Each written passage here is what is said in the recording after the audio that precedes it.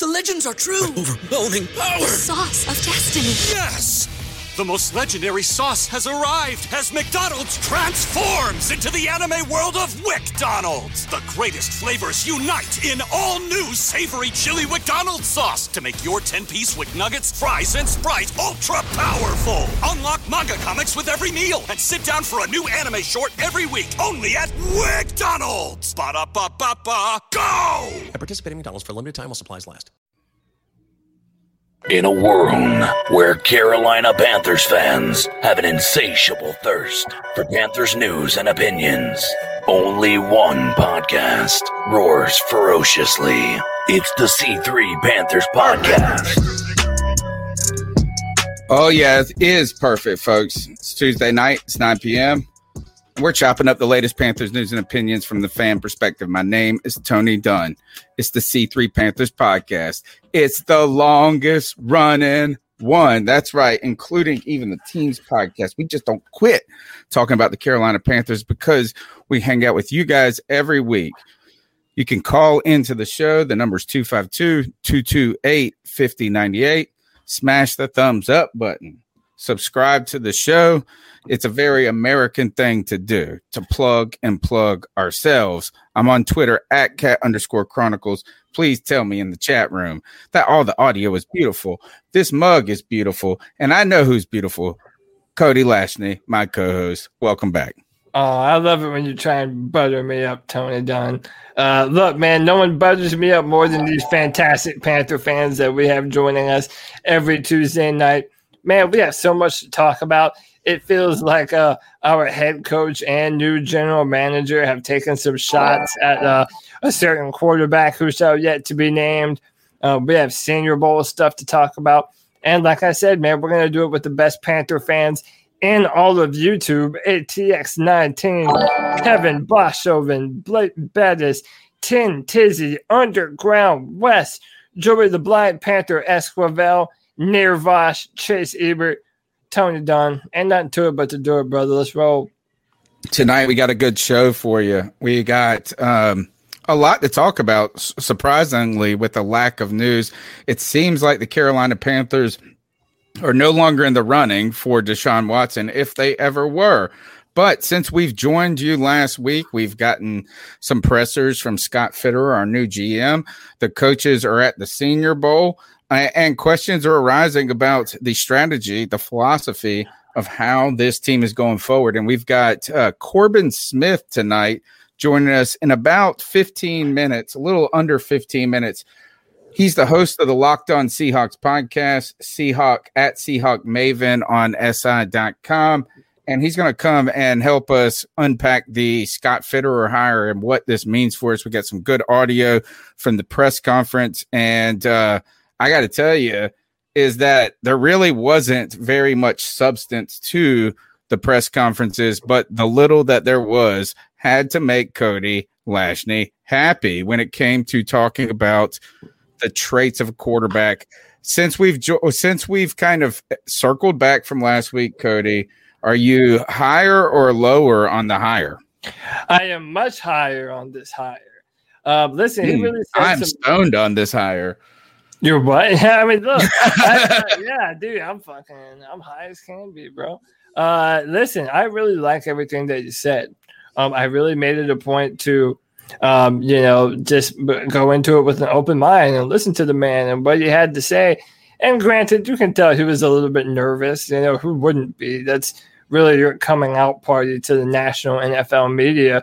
But I thought he was tremendous, and he said a lot of things that I really did like, and it should kind of, I feel, inform us about what the Panthers are going to do this offseason.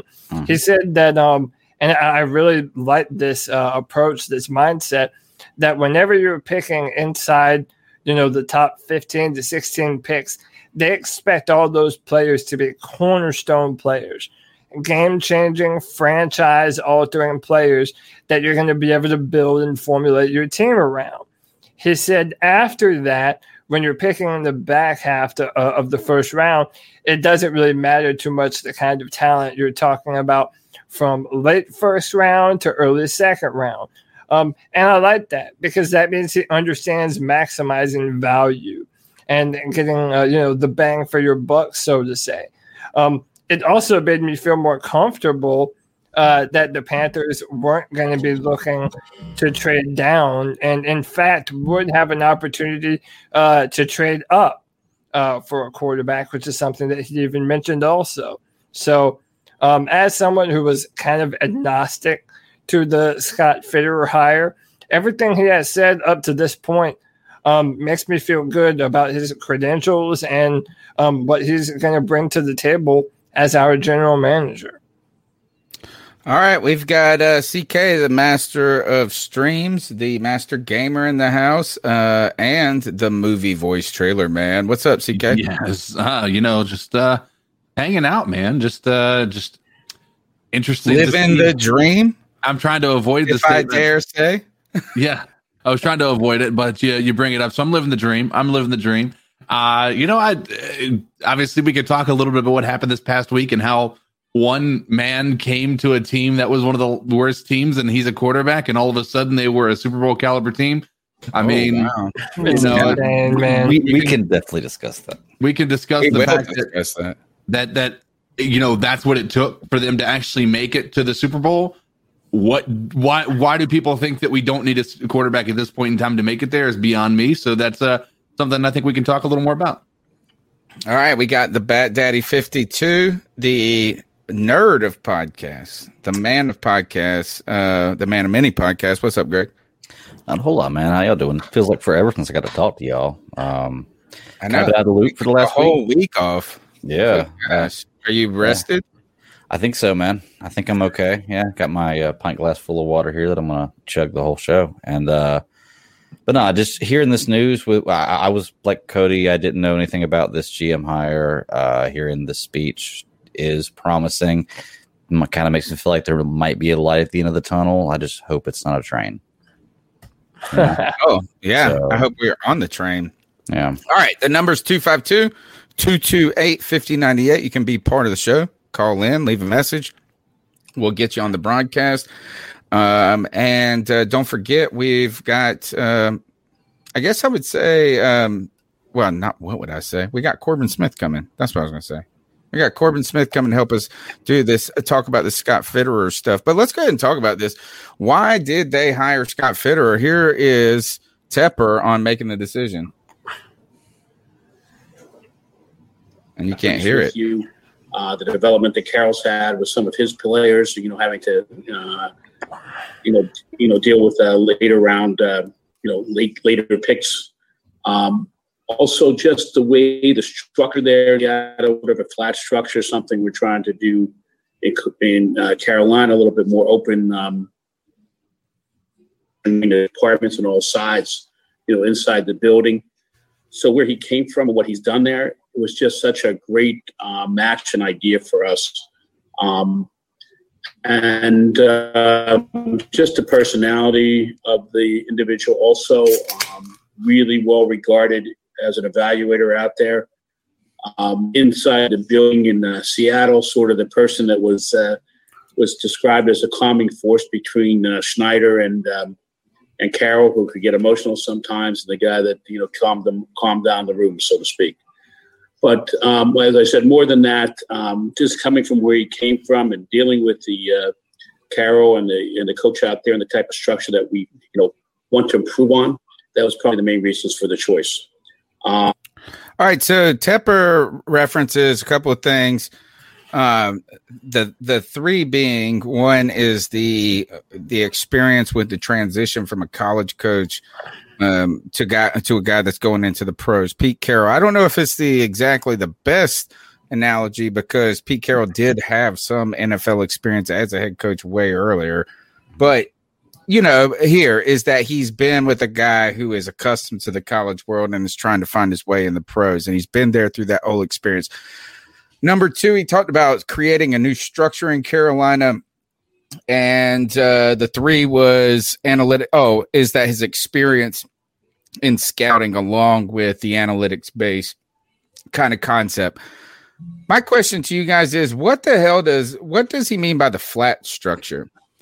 And I've been trying to figure this out, and I guess the only thing I could come to is that instead of it being a top-down owner, GM, coach model, that is more parallel departments that then meet at a lower level together, right? Like this flat, like, what do you guys gather from that, Cody? What do you think? What is a flat organizational structure? I kind of think it's more of a collaboration. I mean, listen, like it or not, David Tepper is going to be much more involved with this Panther organization than Jerry Richardson was. We've already seen it. He's already kind of put away his day job to have more of a role in the Panthers organization. So I think having two guys in a coach and GM that he can trust and knows that they have their own aspect of the team covered, that you have a GM that is a good evaluator, that knows how to spot talent and knows how to get them on the football team, manage the salary cap, do all the things that we've been wanting Marty Hurney to do at a high level forever, but then also have a CEO on the football field in Matt Rule, who is building a culture here in Carolina, who clearly values being a young, progressive, athletic football team, wanting to do a lot of new things on offense and defense. So in my mind, David Tepper kind of saw these two as his own version of Pete Carroll and John Snyder. And that was kind of who I said earlier in the season, we should hope Matt Rule, we should hope that he turns out to be similar to a Mike Tomlin or a Pete Carroll, a culture builder. And I think that Fitterer, according to David Tepper, thinks that Fitterer and Matt Rule are going to work well together. So this flat model is, like you said, unlike, the owner gives marching orders to the general manager and then down to the coach. I really do think they want to have a collaborative experience between the three decision makers here in Carolina, which is those three: David Tepper, Matt Rule, and now Scott Fitterer. And I think they were looking for a guy that fit that trio well. Yeah. You heard some of those kind of suggestions being made when they were asked about this was Scott Fowler. Scott Fowler tries to be he's like, we all have our opinions of all of Charlotte media in our own way. So Scott Fowler comes in there and did kind of ask, I guess, a semi-tough question. It was like, how's the decision-making going to be made between Rule and Fitterer? And he asked Tepper this. And he asked Tepper how much he was going to be involved. And he was ultimately said this, is that Rule, would have a lot of choice on who plays on Sunday, what the 53 is going to be, but that he doesn't have the time to be watching the practice squads of other teams, to be, looking at what guy got cut or what opportunity is going to be there on the side. He's busy coaching the team. And that's going to be, the GM's going to have more say so on the roster outside of the football team in a way, if that makes sense. So guys, this flat organizational structure doesn't seem, is this revolutionary? I don't know if it's revolutionary, but it does seem to be more corporate. It's like a corporate based model of how football is going to work rather than the old school football based model where the coach is going to have control over, the old ball coach has control over everything. I'm happy that it is that way. I mean, I don't know if either of you two guys want to jump in on this, but I'm happy that it looks like the Panthers are finally starting to become aware of better business practices. There is that part of me that is kind of worried that David Tepper is kind of putting too much emphasis on this analytical bent that is going on, because there isn't an interview that he gives anymore where he doesn't mention analytics as a part of his hiring process. When it came to Matt Rule, when it came to now Fitterer, apparently that was the rift between Marty Hurney and Matt Rule was, kind of analytics based. So I fear that David Tepper doesn't lend on it too strong. But you're certainly right, though. It does look like we're trying to build a modern football organization. And that makes me happy because right now I've seen Matt Rule and Scott Fitterer speak in depth about the quarterback position and how important that is to us going forward. That says to me they know specifically how important this offseason is for the Carolina Panthers. We have to nail this draft. We have to nail this round of free agency, or else we run a risk of being kind of irrelevant for a while if we don't capitalize. Greg, CK, any quick thoughts on the structure model going forward? And then our guest, Corbin Smith, with the Locked On Seahawks podcast, is going to be joining us any second. Well, he's here, but as soon as you guys put your thoughts in. CK, go ahead if you want to, bud. No, you're good. You're good. I was just going to say, I really have no idea what a flat model is. Like, no, but what Cody's saying makes a ton of sense. We all are saying it. Like, that's obviously it's what you want is good cohesion between, the three structures. That's the way government's supposed to work. And when things go well like that, you should have success. I don't want to rely solely on analytics either, because analytics do work. But once again, things work if you do them so many times over and over. Eventually, yes, they're going to work. It doesn't mean they're going to work every single time. So yeah, it's like playing blackjack by the book. Right. It works. Yeah, you're going to win, but you're not going to win every time. Yeah, for it to work, there is gray matter and gray material in gray area. All right. Wait, can I say one more thing about Scott Fitterer before we go forward? And it's a very small thing, but I noticed it and I liked it. Dude, that suit and tie combo that my man was wearing at the press conference with the Panthers pendant, dude, that was a fucking beautiful touch. I liked it. I remember noting, dude, my man looks sharp as hell, and I appreciated it. So shout out to probably his wife who dressed him, I would imagine. But did you hear the story about when he came in for the interview? No, I heard about the Zoom meeting that they did, but I didn't. Yeah, when he came in, he said he flew into Charlotte and he had a suit that apparently, because as he was a scout, and he said it was a bit too fit, like it was a little too tight. So once he got into Charlotte, he had to actually go to a tailor and find a suit, and that's like it was quite interesting because it doesn't seem like he's someone who was wearing a suit very often prior to this. Yeah, you got to use Cam Newton's guy. All right, let's go ahead and let's get to Corbin Smith. Corbin at Seahawks Maven, host of the Locked On Seahawks podcast. Thanks for joining the C3 Panthers podcast. Thanks for having me, guys. We brought you on because obviously you have an extensive background with the Seattle Seahawks, a team that we used to hate a lot more, but I guess since we haven't been very good over the last couple of years in some ways, that our hatred for Seahawks has dissipated. Those 15 to 12 games stung those 3 years in a row when the Carolina Panthers battled it back and forth, and it seemed like we could never get on the right side of Russell Wilson. But we brought you in here because Scott Fitterer is our new GM. Who is he, and tell us why we should be happy? So I haven't actually spoken to him in person, but I know a lot of people within the organization that have. And the first thing I could tell you is he supposedly has an incredible sense of humor.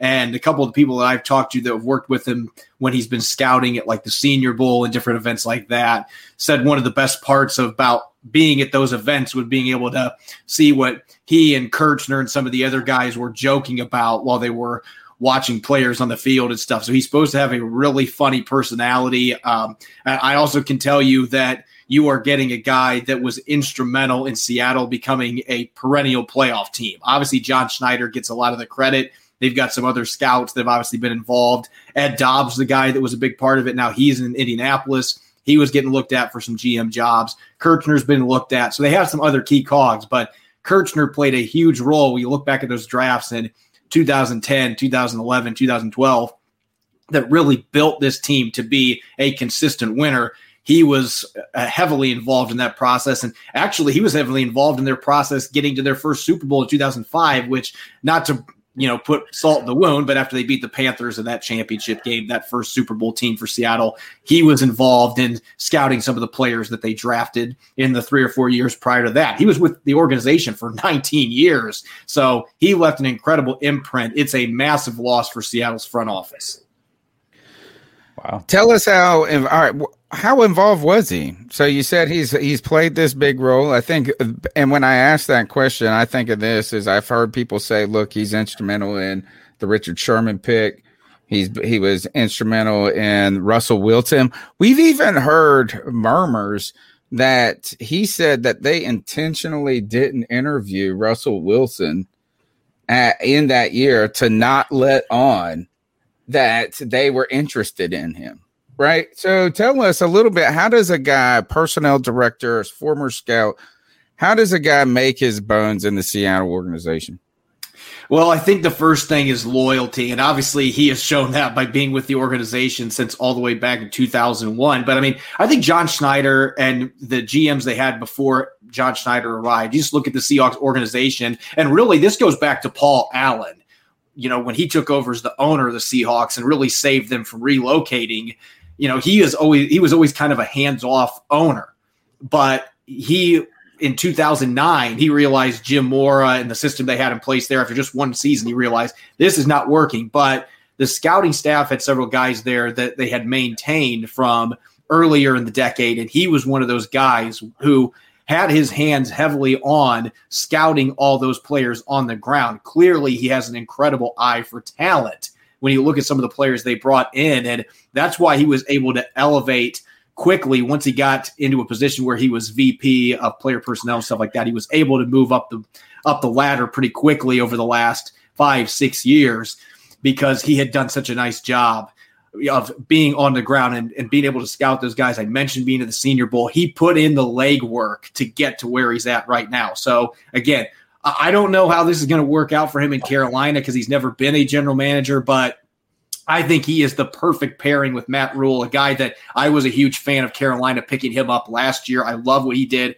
at Baylor and Temple before that, and I love the draft picks the Panthers had last year. And so if Scott Fitterer is able to nail a lot of their picks this year and they're able to take advantage of some of the free agent options out there, maybe the quarterback position, Deshaun Watson, anyone, it certainly sets them up to be a team that could move up into the NFC South very quickly. I think he's the perfect guy for this job. And honestly, I was surprised he wasn't hired by somebody the last couple of years. So that actually kind of leads into a question that I had for you.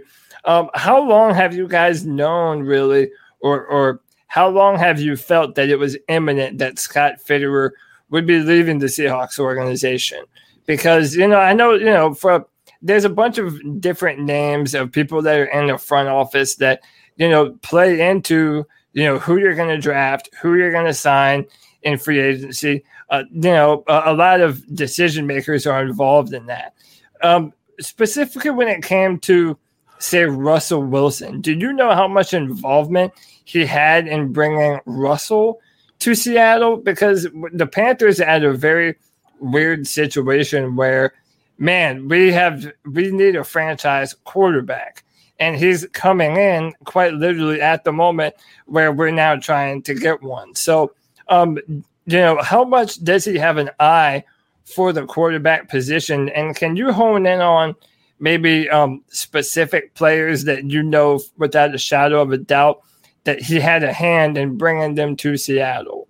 So I can't, unfortunately, guys, I can't tell you how much he had his hand in on Russell Wilson because there have been so many smoke screens over the years with Russell Wilson. Like, oh, we had no interest in him, or, oh, he was the guy we wanted all along. You know how it goes with quarterback positions, especially somebody like Russell Wilson that had so many red flags going into the draft, specifically the height aspect. But I can tell you a couple of players that he was heavily involved with. 2010, Cam Chancellor. 5th round pick. We all know how good Bam Bam was in that secondary before his career-ending injury. And another player that I think he was heavily involved with, based on what I've been told, Malcolm Smith, who ended up being the Super Bowl MVP for the Seahawks in 2013. He was a 7th rounder that the Seahawks got out of USC. And so those are two names that I know he was heavily involved with. And honestly, those 2010 and 2011 classes, even more so than 2012, he had a very large imprint on because he was so heavily involved with scouting these players with his own eyes and being at the facilities and being involved with the Senior Bowl and all that stuff. And so Cam Chancellor and Malcolm Smith are the two guys that really stand out to me. And you mentioned that first part of the question, how long have the Seahawks known? If you would ask John Schneider about this right now, he would tell you 4 or 5 years ago they were preparing a contingency plan for him to be gone. I mean, he's been on the radar as a GM candidate for the last 2 or 3 years, if not longer. He has certainly been a rising star for one of those vacancies, and he was coming up short. And this year he was much more selective about it. There were some other teams that I've been told had interest in interviewing him, but ultimately he liked the Carolina Panthers situation. As I mentioned, I can see why. He wants to work with Matt Rule, and he loves the young talent. I mean, I'm big on a couple of the draft picks they made. Jeremy Chin, when I was a high school coach in Indianapolis, I coached against him. And so I'm not surprised at all that he went out and had such a good rookie season. He looks at that young talent, the draft picks they've got available, the fact that he can maybe pick his own quarterback right now. Some GM candidates might be scared about that. I think Scott Fitterer is probably excited to have that opportunity in his first GM role. Well, let's screw Scott Fitterer. Tell us about this Jeremy Chin in high school. So I coached I was a running back coach, actually, Franklin Central High School in Indianapolis. And so I had the opportunity. And what's funny is, like, we all knew how good of a player he was. But if you would have told me then that Jeremy Chin's going to be a day 2 selection in the NFL, I would have kind of scoffed at you, because I'll throw just a few other names out there I coached against. David Bell at Purdue right now, that played at Warren Central. I think he had 200-something receiving yards against our team, the game that we played against him. He's going to be an absolute stud in the NFL when he comes out. There's been a couple of running backs that were in the Indianapolis area that have moved quickly into D1 roles. And so we played against a lot of really good players. Indianapolis is an underrated ground for finding high school talent. And so Chin was obviously a fantastic athlete, but he was kind of one of those guys that kind of went under the radar a little bit. And I know that he wanted to go to Indiana or one of the bigger schools in state. The opportunity wasn't there. So Southern Illinois came calling, and the rest is history. But certainly he was a guy that was a ball hawk on the field, and he was really impressive. I just don't know that I ever would have thought. Did he play defense in high school? I believe so. Yeah, I think he played both sides of the football, if I remember correctly. So that was the first year that I coached high school football, actually. And then I'm just thinking about some of the other star players. Like I said, David Bell was the best guy I've coached against. And so there were a few offensive linemen that got D1 looks as well. But he is the guy that I always will kind of have nightmares for my coaching career going up against, just because we put triple coverage on him and he'd sky up one-handed catch. And at that point, you just want to put your clipboard down and say, all right, get on the bus, boys. So Chin was an exciting player, though. There's no question about it. That's awesome. The Carolina Panthers are slated to pick 8. We will argue all day long about how we should be picking 3rd, but we're not going to do that at this moment because we are picking 8. Here is Scott Fitterer discussing the kind of history of trading back and what you do in this case. And we'll get your Scott, thoughts. Welcome to Charlotte. I wanted to ask you about your drafting philosophy in Seattle. Obviously, there was a lot of trading down in the first round. Was that a franchise philosophy? Is that something you plan to bring to Carolina? And then I know that you indicated that you like to watch a lot of concerts on YouTube. Is that all Pearl Jam concerts, or do you like to do a mix of different bands? In terms of the concerts, we'll listen to just about everything. Country, Pearl Jam, whatever it is. As long as it's a good concert, we'll watch it.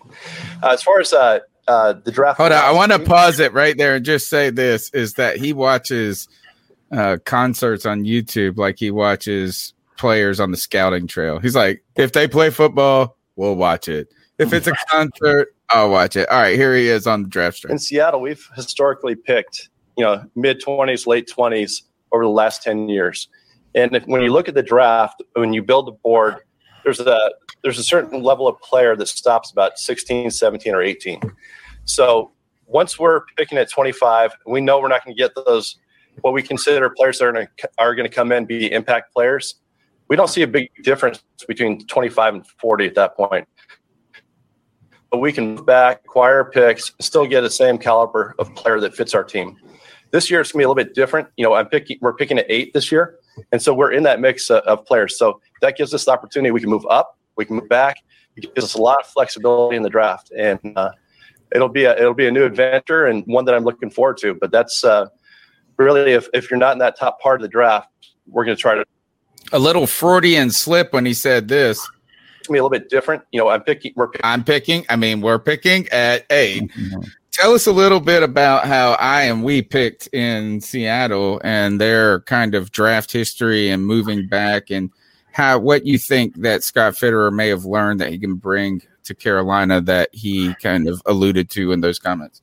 Well, as he pointed out, the Seahawks have consistently drafted at the end of the first round. And I think when you look at most drafts, you have your top 10, top 15 players that are head and shoulders above everybody else. And then you start to see things level out a little bit. And so John Schneider has always been a GM that's viewed quantity over quality in the draft. Yeah, obviously, he wants to get as many good players to get his hands on. And so that has been his philosophy. And they've had a lot of success doing that. Now, you could look at their first picks and say, I'm not sure why you picked that particular player when they could have got the guy a round or two later. They've had a few first rounders that have been head scratchers, but they've always been able to recoup extra picks. And that's where they find those players like Richard Sherman and Cam Chancellor and stuff. So I do think he's going to carry over some of those principles because he knows the type of talent that Seattle was able to get just by having those extra chances. I always look at the draft as a big dartboard.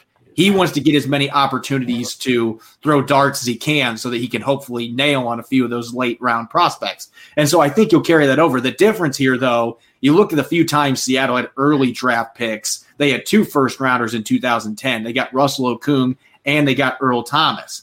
They weren't trading back to the end of the first round in that draft because they had a chance to get premier talent, top of the line talent. And so I wouldn't expect Scott Fitterer is going to come in and just suddenly start trading down a bunch with that top 10 pick. Could he do some moving to recoup some picks if there's a couple players they want? Sure, but I would anticipate because of the draft position, it's going to be a lot different strategy than you've typically seen John Schneider employ just because of the draft positioning.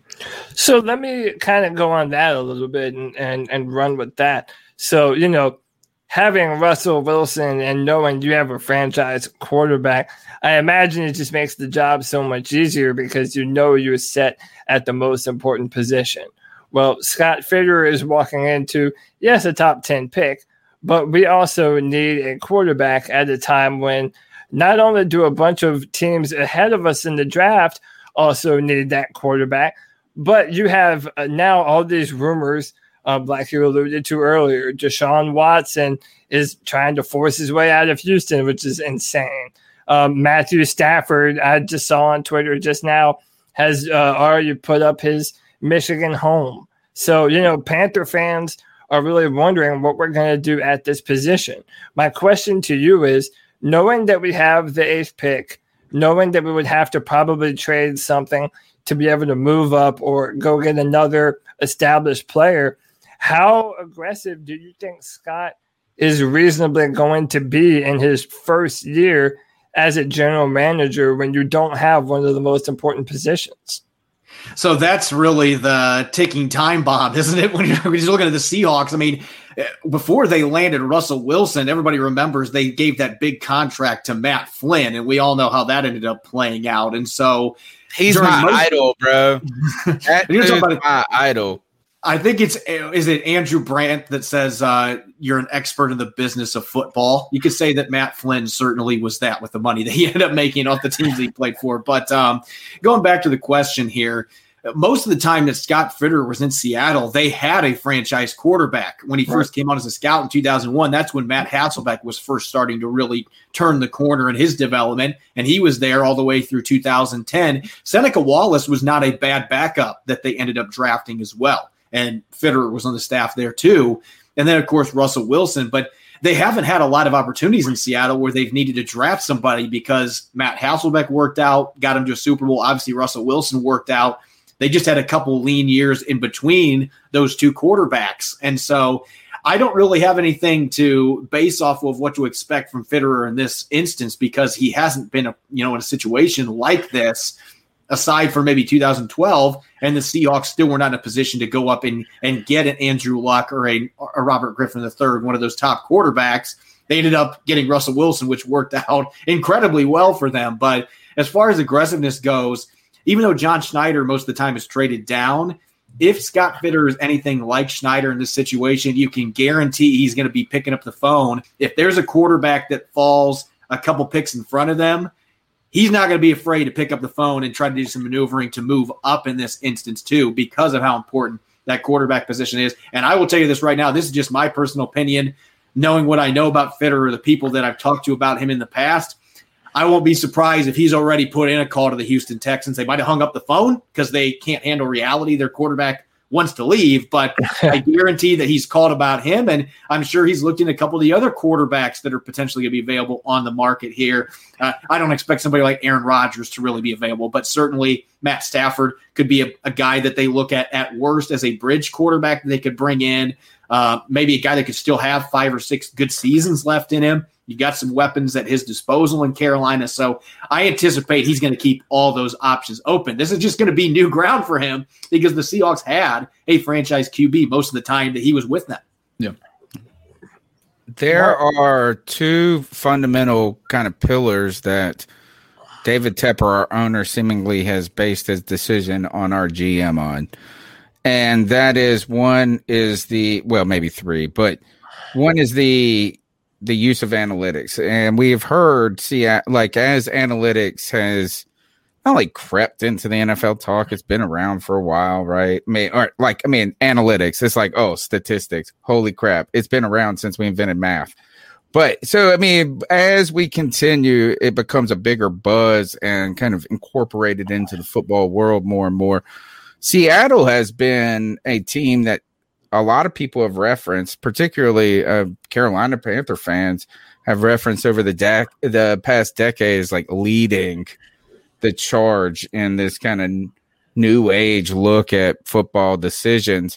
Do you know anything about, obviously, but like, what is Seattle's analytical edge, and how does Scott Fitterer maybe pivot that to Carolina? So this is going to be an interesting response to this question, but as a Seahawks beat writer, I can tell you what the fans think about Seattle's analytics approach. They think they're extremely behind the times. Oh, wow. And here's why I'm going to say that. This is generally the argument that gets thrown. This year, they did let Russ cook. In the first half, man, he was just cooking like crazy. The second half, his restaurant got shut down just like every other restaurant in COVID times. Defensively, we're just shutting them down. But prior to that point, this was a very old school offensive attack, and it sounds like Pete Carroll wants to lean more towards that in 2021, getting back to running the ball a little bit more. They've always been a team that likes to do that. They've been more conservative on 4th downs than a lot of other teams are out there. And so at least from the football field standpoint, there's been a lot of people bickering, why can't we get with the times? There's not enough emphasis on analytics. The front office, on the other hand, I think that you could make an argument that they're a bit more adept at looking at stuff like that.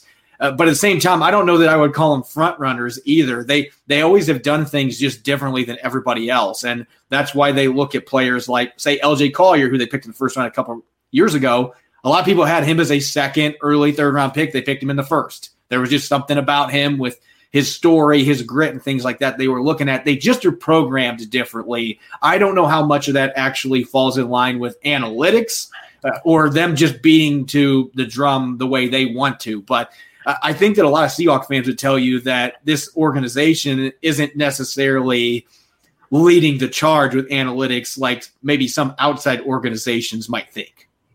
Yeah, I think Tepper wants it, when I think of it even more so, how they're trying to integrate is more into the front office personnel side than even just every down. We think of what statistically works in that case. The one thing is Tepper's a former hedge fund manager, and I kind of think that he wants a chart guy. If you guys know anything about or a little bit about stock trading, there are people that assess fundamentals of businesses, like how sound is this business, what's the outlook of the business, what's their balance sheet. That's kind of a fundamentals guy. Then there is the chart guy, which is like, hey, they hit their 52-week high, they got the second dip. That's what I see him wanting from the analytics. The other pillar that David Tepper seemingly based his discussion on was a guy that can negotiate, manage the salary cap. What's Seattle's kind of situation with that over the past a little while, and what are your thoughts on your salary cap, and maybe we can glean something that for the Carolina Panthers?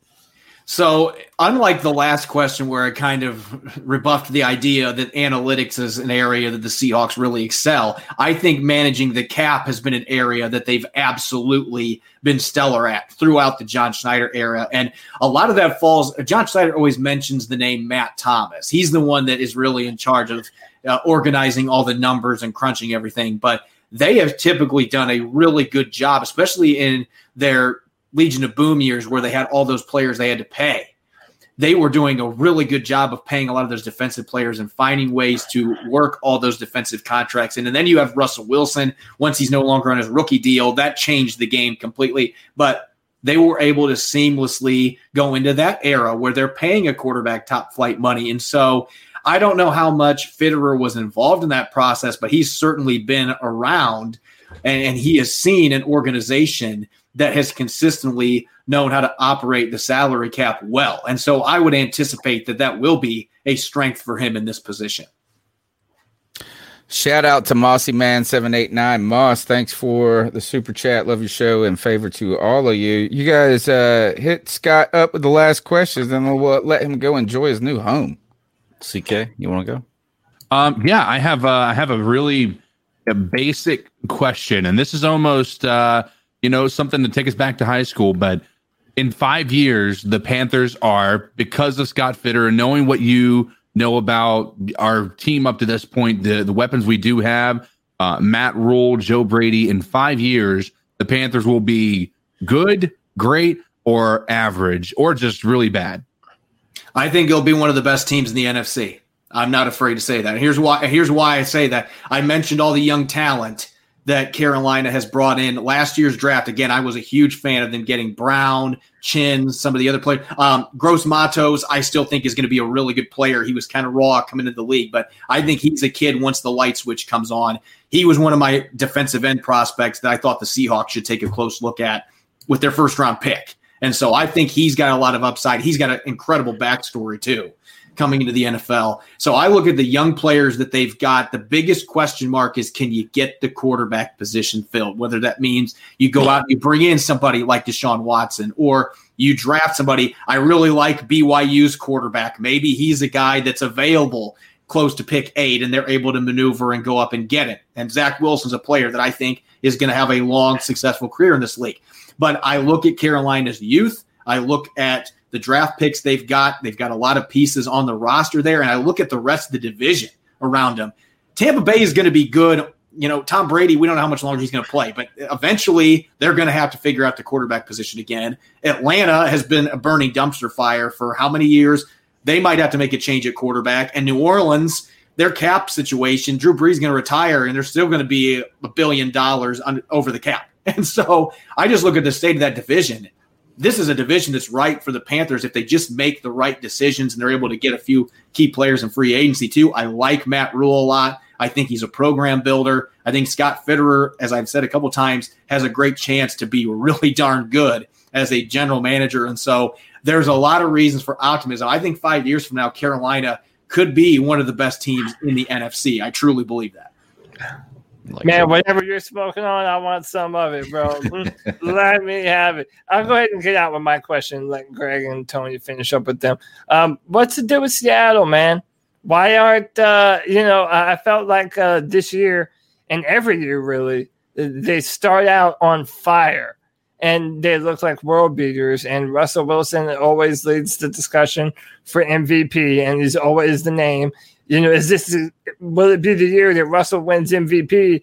And then for some reason, they just hit this cliff. I find it very similar to the Steelers this year a little bit. Maybe not as bad, but what does the future hold for the Seahawks? Which is weird, real quick. That's the opposite of what they used to be. Like, they used to be second half of the season, they were destroying everyone. They won 6 of their last 7 regular season games. They finished strong. They were 12-4, man. You wouldn't even believe it. When you ask about a person from the East Coast, the right coast, about Seattle, and you say, oh, they had an up and down year. They're 12-4. Yeah. So I look at this team and I'm still scratching my head a little bit, just trying to figure out what happened on offense. And I'm a big film guy, and so analytics are something I'm trying to get caught up with, but I'd much rather just watch the tape and try to see what I can glean from it with my coaching background. But I think that this was I think Brian Schottenheimer was made a scapegoat, and I don't think he was the biggest problem for their offense in the second half.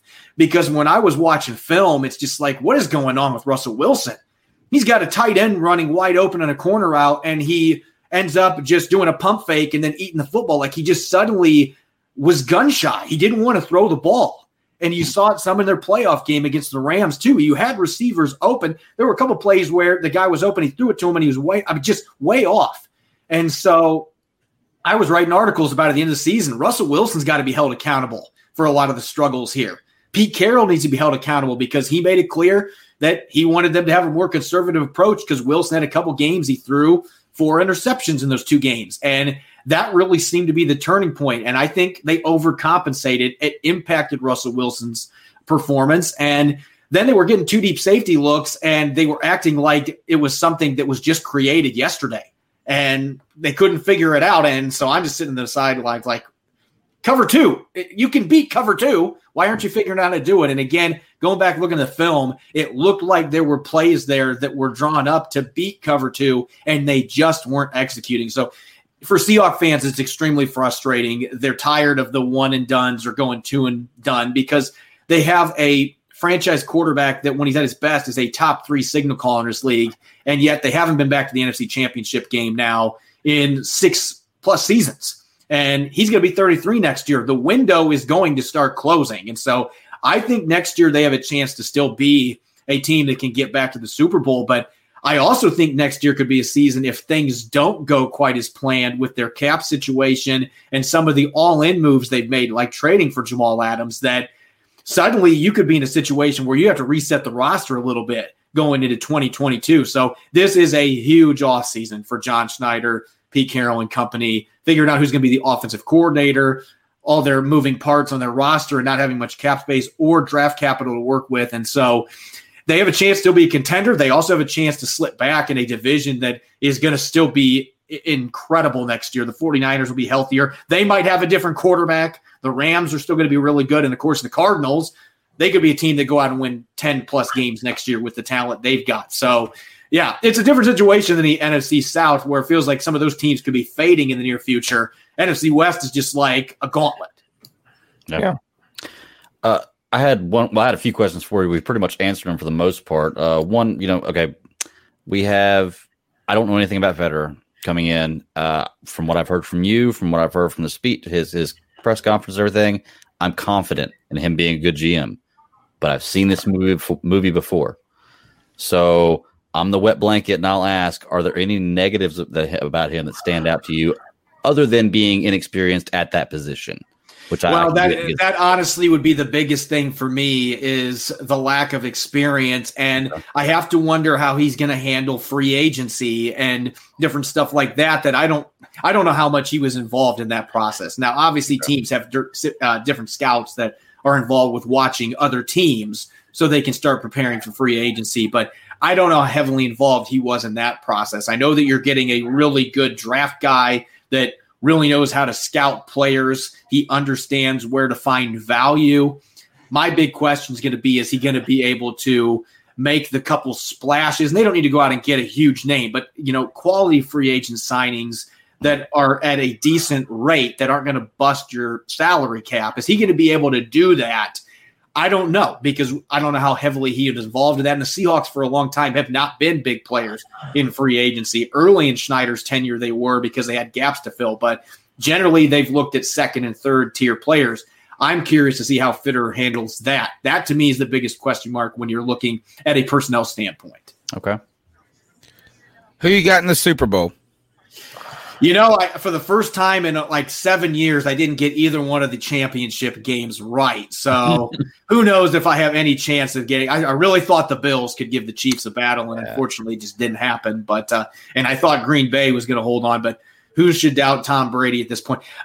To me, the Buccaneers – it's weird saying this because the Chiefs look unbeatable.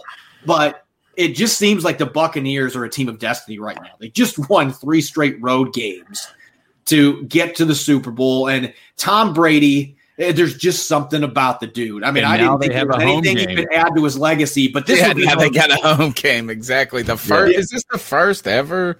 Yeah, it's never happened before. So, to me, I look at Tampa Bay and the players they have on defense, and I also look at the offensive line. Eric Fisher's not going to be in this game, Achilles injury. They were already without Mitchell Schwartz, both tackles, and you're going against Shaquille Barrett, Jason Pierre-Paul, and some of the nasty pass rushers that the Buccaneers have. As crazy as it sounds, I think Tampa Bay wins this game. Don't worry, Mike Remmers to the rescue.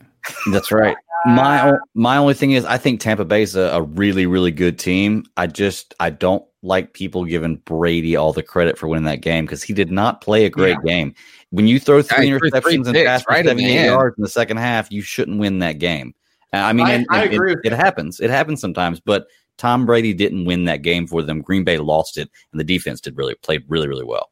Yeah, are you plays they needed to? So, yeah, I agree with you. Got all the credit, but are you a Senior Bowl guy, Corbin? So I'm paying attention to it. Unfortunately, with COVID, I was going to go this year, but I decided against it. But I have been paying attention to some of the prospects. I've been watching a lot of film, and so. Being a year-round NFL writer, I definitely pay close attention to the draft. Anything that we should be looking forward to in a Senior Bowl? Obviously, the Panthers staff is involved in it. And anything you're going to be looking for specifically? So the couple position groups that really stand out to me, the offensive line, there are some big dudes out there this year. I mean, we're talking a lot of 340, 350-pound interior offensive linemen. They're just homeboy weighed in at 365. There are some big boys that have been to the dinner table a time or two in this draft class, and so I think there's a lot of good tackles, there's a lot of good interior offensive linemen. This is the second year in a row there's been a lot of good tackles, and so I'm watching the line closely. And I'm also intrigued by the receiver class. It seems like every year lately, there's just a ton of different receivers that are pro-ready coming in. And there's some really good smaller school receivers that are at the Senior Bowl this week as well. And so I believe his last name is Eskridge from Western Michigan, is a guy that I really like that's got blazing speed. And he had a good day today. There's some good running backs too. So those are the position groups that I'm going to be watching. I'm looking at corners too, because from a Seahawk perspective, they only have one starting corner that's under contract right now, and calling him a starter is kind of just putting a label there. I don't know that he's necessarily been starter quality, but we're in the same boat. We are in the same boat, man. The best we got is Rasul Douglas, and we picked him off the trash heap. Yeah, so I don't know. I don't know that I would call this a great corner class, but I will say that if you're looking for the long-armed, big-bodied types, there are a lot of corners and safeties that could become converts that are at the Senior Bowl. I think I had 8 or 9 guys on my list that had 32-plus inch arms. That's something the Seahawks are always looking for. So Scott Fitterer, if he's carrying that tradition over to Carolina, he'll be enthralled by all those long-armed, tall corners and safeties and taking a close look at them this week. All right, my boy Scott Mason from Play Like a Jet podcast said, you got to check out Corbin Smith. And he was right, man. You did not disappoint. Tell the C3 Panthers podcast listeners how they can find your work, Corbin.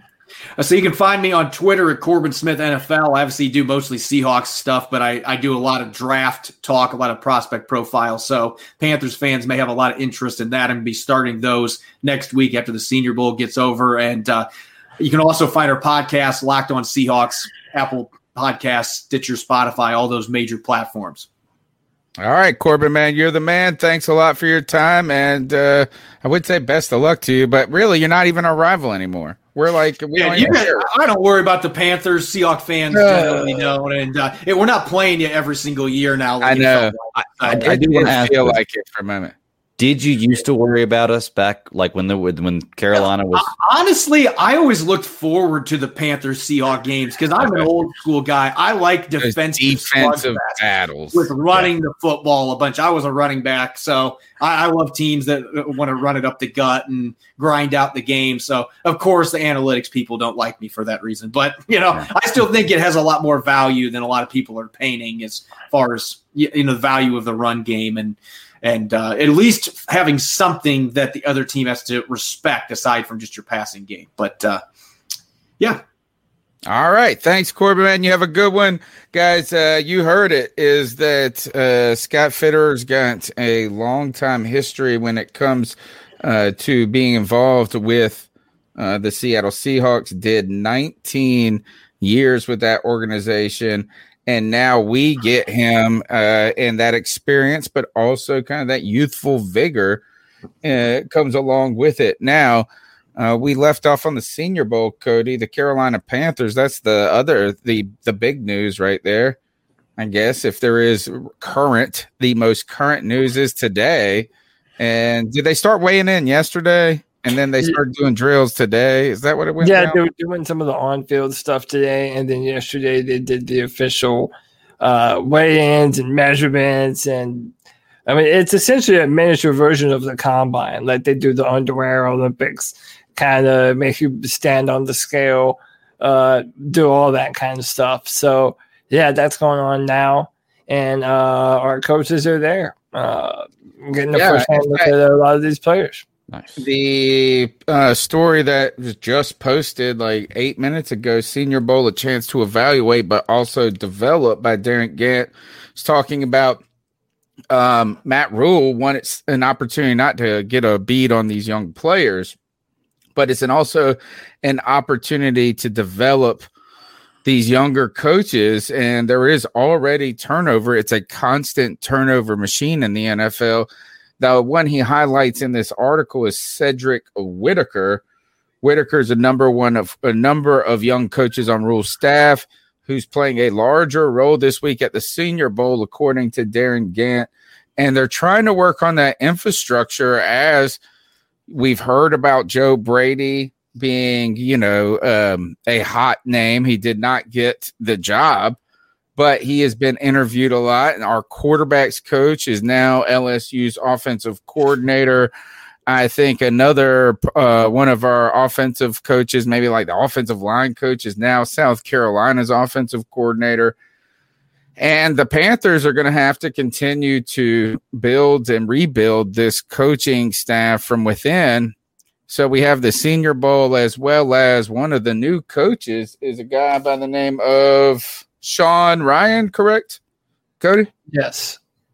Tell us about Sean Ryan and this new, and what this little douse of gasoline on the fire is.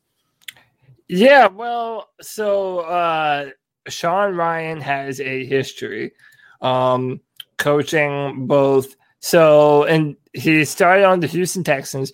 Well, he didn't start there, but he was with Deshaun Watson from 2016 to 2018. In 2016, he was hired by the Houston Texans as a wide receiver coach, and the next year he was promoted to quarterback coach for the Texans.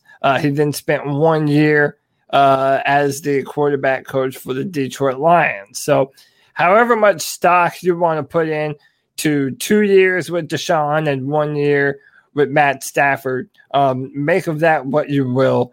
Other than that, he's bumped around. He's had a few coaching jobs. He's been an offensive assistant for the New York Giants. He's been a wide receivers coach for him.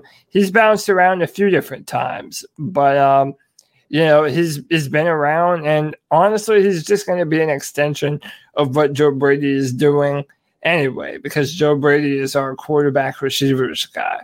So he does come, highly touted. So I think he's going to be a good fit for us. Any of your thoughts on the Senior Bowl? I haven't looked into a ton of it yet. Probably when the game is getting ready to be played, I'll look at all the snaps and look at all the one-on-one matchups and then I'll watch the game in and of itself. I haven't seen a ton yet. I do know a name that I keep on hearing and seeing about on Twitter is Jamie Newman. And Jamie Newman was the starting quarterback for Wake Forest in 2019. But then he was going to transfer to Georgia to be UGA's quarterback. And then he opted out the season, which I think was a real terrible decision for him to make. I mean, he's probably going to be a second or third round, maybe even later prospect. But he is at the Senior Bowl right now. And, man, he has all the talent that you're looking for. He has the arm talent, the mobility, the ability to go through progressions. Didn't throw an interception for the first few weeks of his 2019 career. So, we're looking at a bunch of different players right now, and it's a good opportunity for us. Blake Bettis said in the chat, who are our assistant coach or our assistant head coach now? Who's our assistant head coach, and who are these new fits? Right now, if you pull it up on the Panthers website, looks. I mean, Chase. The first of all, these pictures are wonderful. Oh my gosh, I love Ed Foley. Whoever this guy is, Ed Foley. I want to get to know you. Chase Blackburn, we know him. Joe Brady, we know him. Phil Snow, we know him. I'm trying to look at some of these other guys. What's up with this? Isn't Matt Lombardi? Isn't there also a guy that works for like PFF or Mike Lombardi? Oh, it's Mike Lombardi. Okay. Yeah. And here's the most recent news is that, and I gotta say, we hired Tony Sparano Jr. and I read the tweet like 9,000 times. I was like, we got little Tony Soprano. I read it 3 times and I was like, I know it's not so. So if you guys don't remember, Tony Sparano is he was a former head coach of the Dolphins. His dad passed away a few years ago. He was the guy that wore sunglasses. So on the sideline all the time in Miami, and I need somebody to put some sunglasses on old Tony Sparano Jr.'s picture right here. Okay, so that's basically the news, right? What other news is there? I mean, okay. Here, how about this, Greg? What do you think about Matt Stafford as a Carolina Panther? We got to trade 2,000 years of picks for him. No, you just got to trade this year's first, probably. No way. Not for that age of a quarterback. He's on mute. You on mute.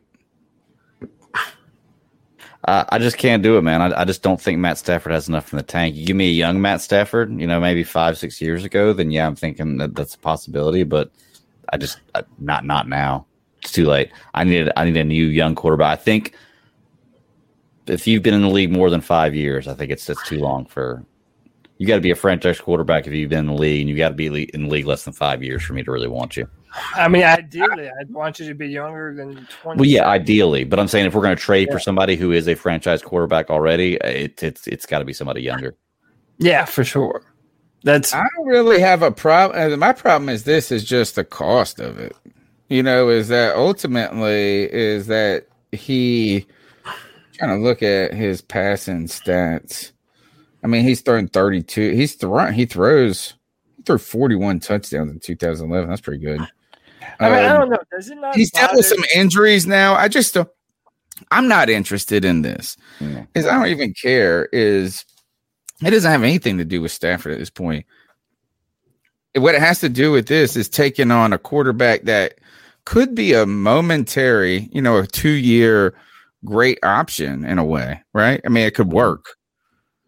But then you got Teddy's contract. Like, how can you really afford it? And then, I understand giving up draft capital and even taking money to the, having to swallow the contract of Teddy Bridgewater to a certain degree with the idea that you have this bright future ahead. I don't know if it feels very short-term thinkish though to be in the running for Matt Stafford for our team. For maybe the Bears, for the Washington football team, different scenario. Yeah, and we're always under this illusion that the Panthers were just one or two players away from being a Super Bowl contender. Like, I mean, listen. Feel like that though. We haven't felt like that. If that's not, but I'm saying that's what the team builders inside the Panthers organization, Marty Hurney for the past few years and a bunch of others, like we have gone about our free agency and our drafting like we're a team that's ready to win right now, and all of our salary cap numbers say that as well. Like that's why our numbers aren't so good right now, because the Panthers have put a lot of money into contracts on players that were supposed to be a part of a Super Bowl push for us, and they never panned out. And I want to kind of give you guys an idea of, how I'm looking at the future for the Panthers, because I mentioned in our Twitter chat, like we're really teetering the line of being in purgatory for a long time here. And I think one of the things that all of us Panther fans need to understand and realize is that no matter what our answer is, it's going to involve giving up something to move and get a quarterback. It doesn't matter if you're talking about going to get Matthew Stafford or Carson Wentz or Deshaun Watson, whatever, you're going to have to trade something away to some of these teams. If you don't want to go the free agency route, then you're going to have to move up in the draft. And I'm going to give you guys a sneak peek at the new Draft Tech mock draft we have coming out tomorrow. Because in our top 7 picks, 4 quarterbacks went before the Panthers even had a chance to draft. Lawrence went 1. This is up in the air. I mean, it's a mock draft. Fields ended up going 4. Wilson 6, Trey Lance 7. So whatever number it ends up being that those players go, there are now a bunch of teams ahead of us that also need to draft a quarterback. We know the Lions are going to draft a quarterback. Like they're going to have to. So again, it's just a tough situation. I feel Philadelphia won't be in the market for a quarterback. I think they'll probably kick the tires on Carson Wentz a little bit longer. But I really just think that Panther fans as a whole need to understand that going forward, if we're going to fix our quarterback with either a premium free agent or a premium draft pick, we're going to have to give something away. You have to accept that reality now, because it's going to happen. If not, you're going to have to either settle for a quarterback that you're not in love with, like a Matt Jones, like a Kyle Trask, or you're just going to have to build your team the traditional way and run it back with Bridgewater. I mean, those are our options right now. We're in a very precarious position, and how our GM acts right now is going to define the next 5 years or more for us. I really believe that. All right. Go ahead, Greg. Well, I have a question for you, Cody. And this is everything about this is hypothetical. Okay. But I just want to know what you would do in this situation. You're going to get one of these two things. You're either going to get Deshaun Watson, or you're going to get one of the top 4 top 3 minus Trevor Lawrence. You're not getting Trevor Lawrence. He's going first. Right. So Fields, Wilson, or what's the third guy? I can't even remember. Anyway, Lance. Yeah. Okay. So you can either get Deshaun Watson or one of those 3 guys. You have to give the same exact thing to the other one. Which one are you taking? You taking one of the rookies? Or you taking Deshaun Watson? Deshaun Watson, baby. Deshaun, because Deshaun has proven to be elite level. I'm right there with you. I'm right there with you. I'm going Deshaun in that situation. But by the way, I would, dude, any of those other 3 quarterbacks are younger and also great prospects in and of themselves. So I'm happy with any of those guys. So if Zach Wilson or one of these guys is available right before us at 8, and we call Houston and say, hey, we'll give you this pick and you can pick up this quarterback, give it to Deshaun Watson, you'd be cool with that? But yeah, but Deshaun, okay. we're gonna know what happens with Deshaun. He's going to be a Jet. He's going to be I think you might be right. He might be a Jet. I don't understand. Like, why not? I would prefer to go to the Dolphins. Yeah, I don't understand why you'd prefer to go to the Jets. I mean, it's been known to be one of the most inept franchises to exist on the planet. Like, I mean, it's even when they were. I don't think it's to be about good, him choosing. I think the Jets just have the best option. I think it makes more sense for them instead of, kind of gambling on a quarterback again, right? Which they did on Darnold. Well, he also go out and get the guy. Is that there's less time for the Jets to be relevant again. Like it accelerates the process so much. Would you think that the Houston Texans would refuse to trade him to the Jets because that's where he wants to go, just out of spite? I don't think he wants to go there. I think he would want to go to like the Patriots. No, all the reports are saying that he wants to go to Jets. Really? It's New York, man. He's young. It's New York. Why not? It's New York. It's the amount of draft picks that they have. It's the amount of money. So much cooler in the 80s. It's the amount of money that they're going to have. And Deshaun Watson really liked Robert Saleh. And the Texans didn't even interview him, even though they knew that Deshaun wanted them to. So I think that plays a part of it. Dude, Deshaun Watson is such a win-win situation right now because he's the only one that can waive that no trade clause. Like he basically gets to say, I will waive my no trade clause for only certain teams, like only the ones that I'm wanting to go to. So, I mean, I think is like 31 of them. I don't know. I mean, I've heard that there's like a list, and one of those people that he would put on the, I've heard the Panthers are still on that list somewhere for him, and so he really wants to go to a team that can't, that the Texans won't trade him to, the Colts. Boom. That would be if the Colts got him, that would be a dangerous team. It's not going to happen because they're not in their division. Yeah. And I'm trying to think of actually when we were talking about Stafford, I think Stafford's landing spots. I think the Washington football team. Yeah. I think New England, man. I think the Patriots. He'd be fine on the Patriots. Yeah. Again, I don't even really have I don't have a problem with Stafford. It's just where we're at. It's not really an ideal situation. No. For us. All right. Yeah. Numbers 252-228-5098. Let's go ahead and jump in these catcalls. So what are your thoughts on catcalling? Yeah, it's pretty. You shouldn't do that to somebody. And how did that make you feel? Very uncomfortable. So how do you think catcalling makes the person feel? It feels good, like. Who's that cat sitting in the back corner with his face buried in his nose? Who's that kid that can use one?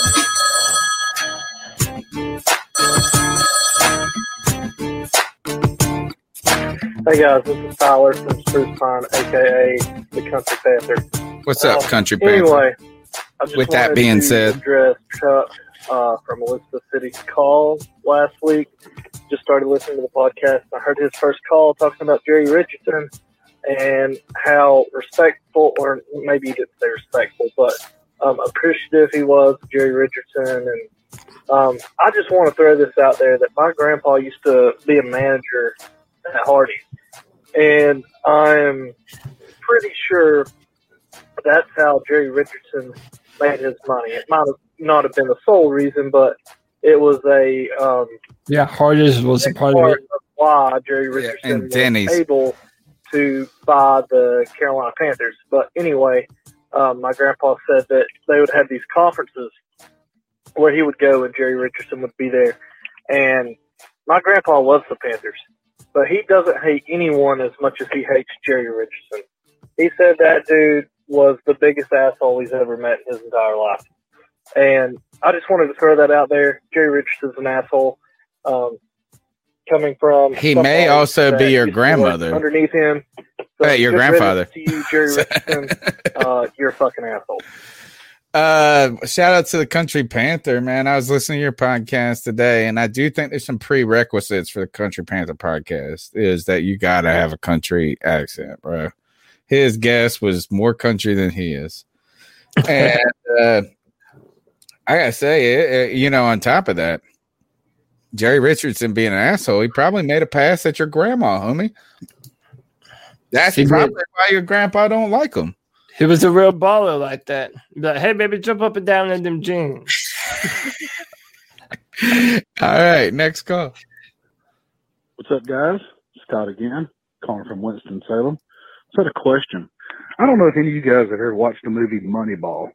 Yep. The NFL is moving towards this analytics type of stuff, just like my phone does every day. It tells me what my analytics are on who I talk to, which is ridiculous. However, Moneyball is a true story about the California Athletics, and they used statistics and built a team based on statistics, not the first round draft, second round drafts, or even high draft choices. So why can't we do that with the football team the same way? I know that your thoughts are going to be different. You're probably going to say no way. But nah, I think that's exactly what Tepper wants to do.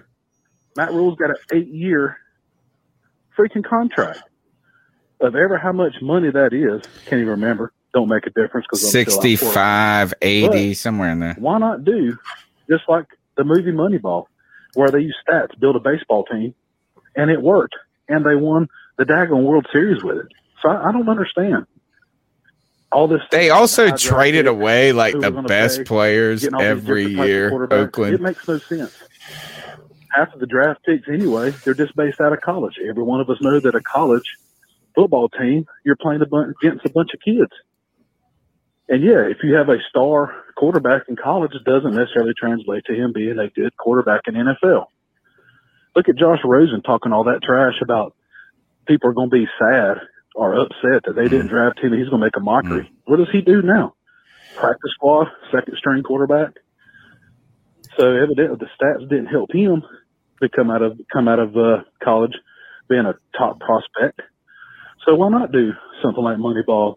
I'd be all for it just to see 1 year. It seems like we're throwing away a year anyway.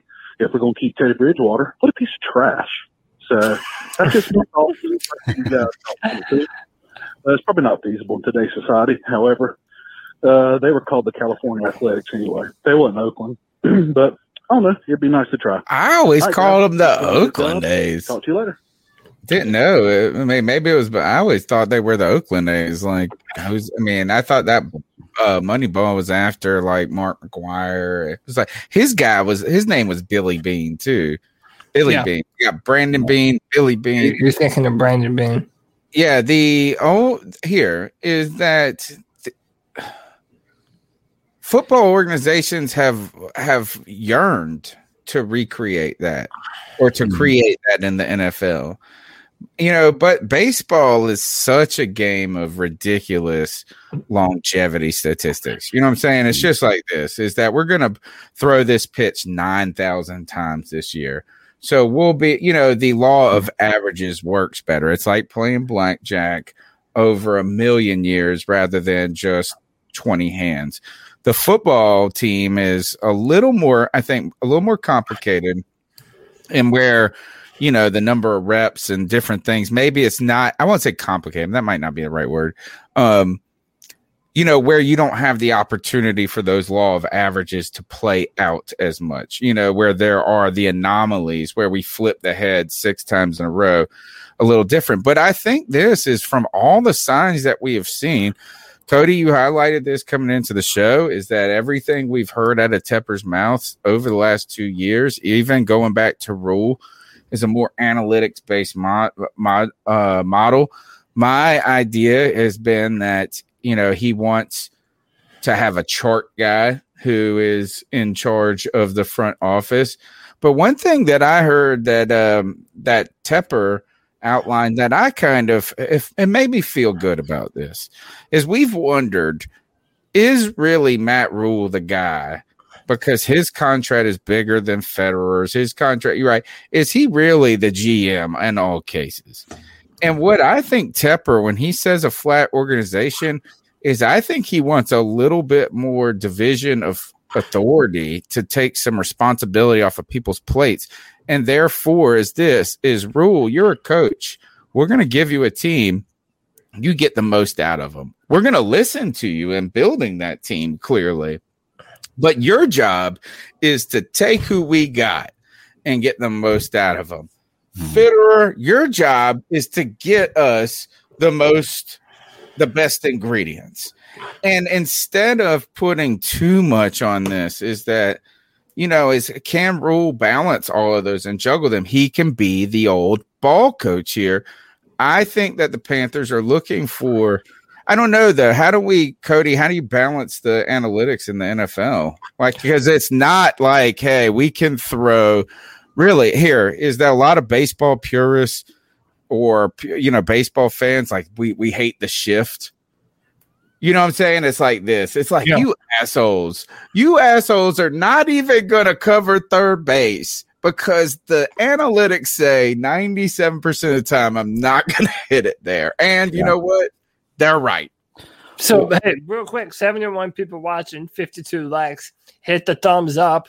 Over an hour and almost 20 minutes into the show, still got 73 people strong. I mentioned this earlier.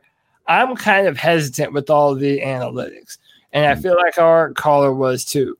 I think it definitely helps you in regards to. He was saying, let's go all in on the analytics. So the Moneyball is the analytics idea. If you want to go Moneyball, it's all analytics. Yeah, but my thing is this, though. So if you look at that NFC Championship game, like, I don't know what the analytics said, but choosing to, I can tell you what they said. To not do what they told you to not do what Green Bay did. I'll tell you. Hold on. Yeah, good. Finish, Cody. No, but so that's my point. Did they say that Matt LaFleur did the right thing? It was a 10%. If they would have gone for a touchdown on fourth down, it was a 10% chance they win the game. If they kicked the field goal, it was a 9.5% chance they win the game. That was the analytics on it. And there's the other analytics that there have been 66 other instances I heard on the radio today of the exact same, like down 8 inside of whatever minutes in the playoffs. And 0 people made the decision that Matt LaFleur made. Yeah, like he made. I mean, really, is that here? Is that the idea? Is that I want to say this about the analytics then, though, because you have to understand that those numbers are going to fail you when you're not looking at the situation on the other side of the football field. Those numbers can't crunch highly specific data. So, for example, instead of, like, I'm just using this as an example, right? But let's say the analytics thought that the Packers did do the right thing. But then now you're basically saying that instead of trusting your MVP candidate quarterback to get a first down at least, now you're going to give the ball back to Tom Brady, the most storied quarterback in the history of the NFL, and all he has to do is get a first down. Yeah. The analytics did not say to do it. And here's the thing is analytics and gut and understanding can all coalesce. Right? Is that, man, really, is that the analytics and your gut right there said, don't do this. It's not like Green Bay had a defense that's like the 85 Bears, right? There are times where you rebuff those types of moments, but it's a terrible example in some ways, just because it was the bad decision. Yeah. And you know what? And I was listening to Clay Travis, so I can't take this opinion, but he brought up a good point, is that Aaron Rodgers, who kind of said that was Matt LaFleur's doing, not mine, which is true. Like, he wasn't, but Aaron Rodgers also didn't scramble on third down where he could have made it a much easier fourth down conversion. His answer was, I thought we had 4 downs. Well, if you thought you had 4 downs, then you could get a little bit closer to the end zone, some different things like that. So I think, but when we're talking about analytics, I almost think that we're not using analytics to make every decision like a beacon, like we have no choice, right? Like, well, the analytics say we got to go for it on fourth down, but as a guiding light. And hopefully we use that, like the caller is saying, in personnel, is to value positions, right? Analytics can tell us that running backs aren't as important as left tackles or vice versa. Right. They can be these guiding lights in how to build a team, maybe not how to make every decision. Well, a key element, key thing in analytics I saw in the playoffs this year, the Tennessee and Indianapolis game. Tennessee, the analytics said for them to go for 2. Indianapolis, they didn't get it. The analytics said not to go for the field goal and to go for it on fourth down. They didn't get the fourth down. That's 4 points. They lost by 3. Yeah. So the analytics. No, there's failed in also both another cases there. thing is sometimes you just got to look at your team and you say, all right, we only got so much time here, right? Like you said here, I mean, a good example of the Green Bay game is that even if you don't get it, they get the ball in the 2. Right. Instead of getting 3 and then giving a ball back and hoping you're going to get an onside, whatever you do next. The other example would be Tennessee, where, it's fourth quarter or something like that. Limited possessions left and you got a 4th and 1 and you punt the ball and you got Derrick Henry.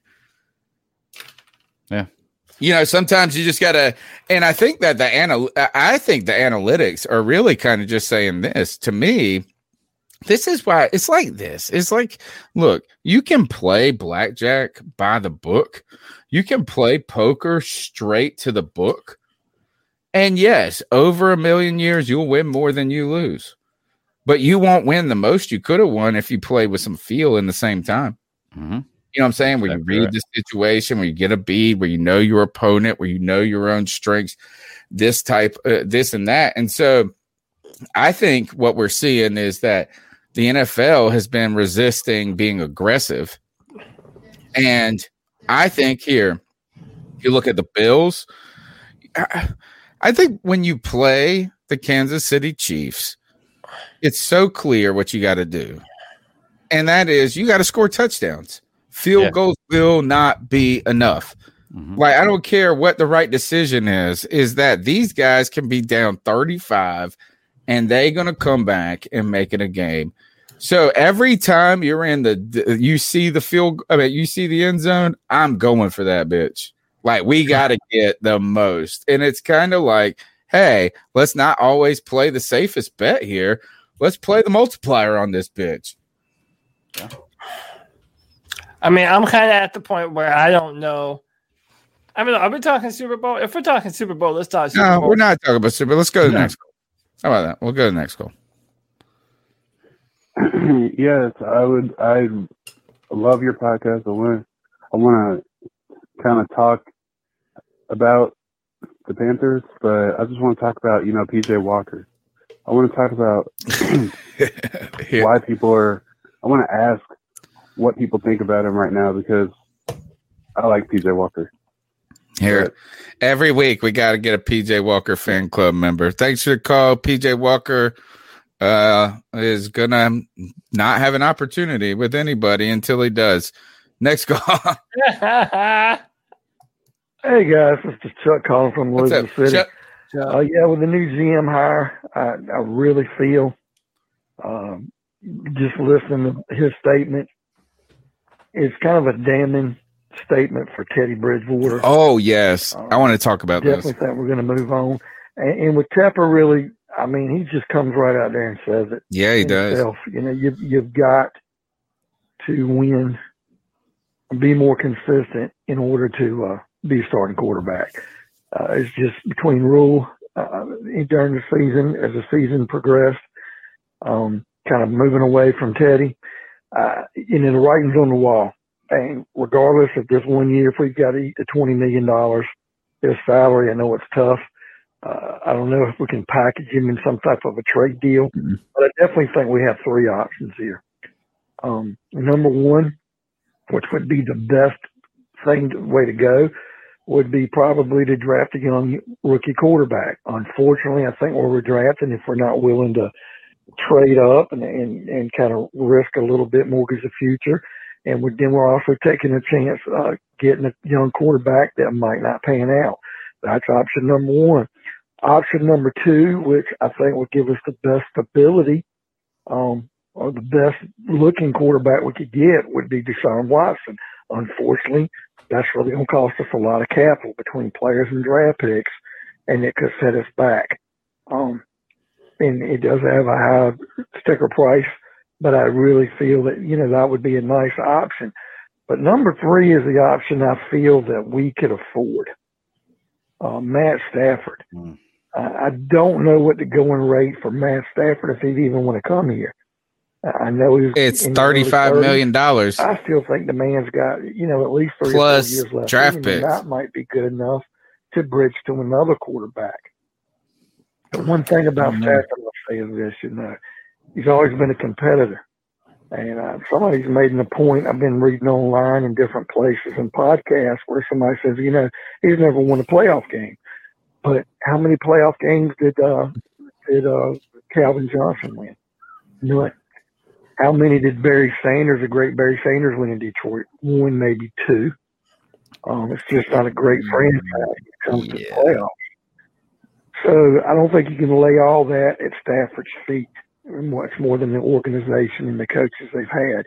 But the one thing I'll say is Stafford, even if it costs us the 8th overall pick, Detroit could take the 7th and 8th pick and probably package up and get something with the Jets. They'd really be in line with number 2 because the Jets could trade down and get number 7. All right, on Stafford, just so we can, I would say, put this to bed. First is, look, he's a former Georgia quarterback. My wife's son was, so no problems there. He counts $33 million against the salary cap this year going into this season for the Detroit Lions, 26 next year. And to be honest, if we had nobody at quarterback right now, if we had PJ Walker and that was it, I really don't have a problem with that because his contract's going to go down 2023. He'll be 35 years old. He only counts $3 million against the cap, right? And you got him for 3 years. You could do something like that. You can maybe renegotiate it over 4. I don't have a problem with it. It's just this is imagine getting him and cutting Teddy, and basically you have $55 million in the quarterback position. And you had to give up draft picks. I have a question. And you had to give up draft picks. I have a question then. If Detroit, in agreement with the trade, decided to eat the cap number that Stafford has in exchange for our first-round pick, we get Stafford with no cap hit whatsoever. Would you trade this first-round pick on number 8? Then I'm open to the idea. I'd be open to the idea.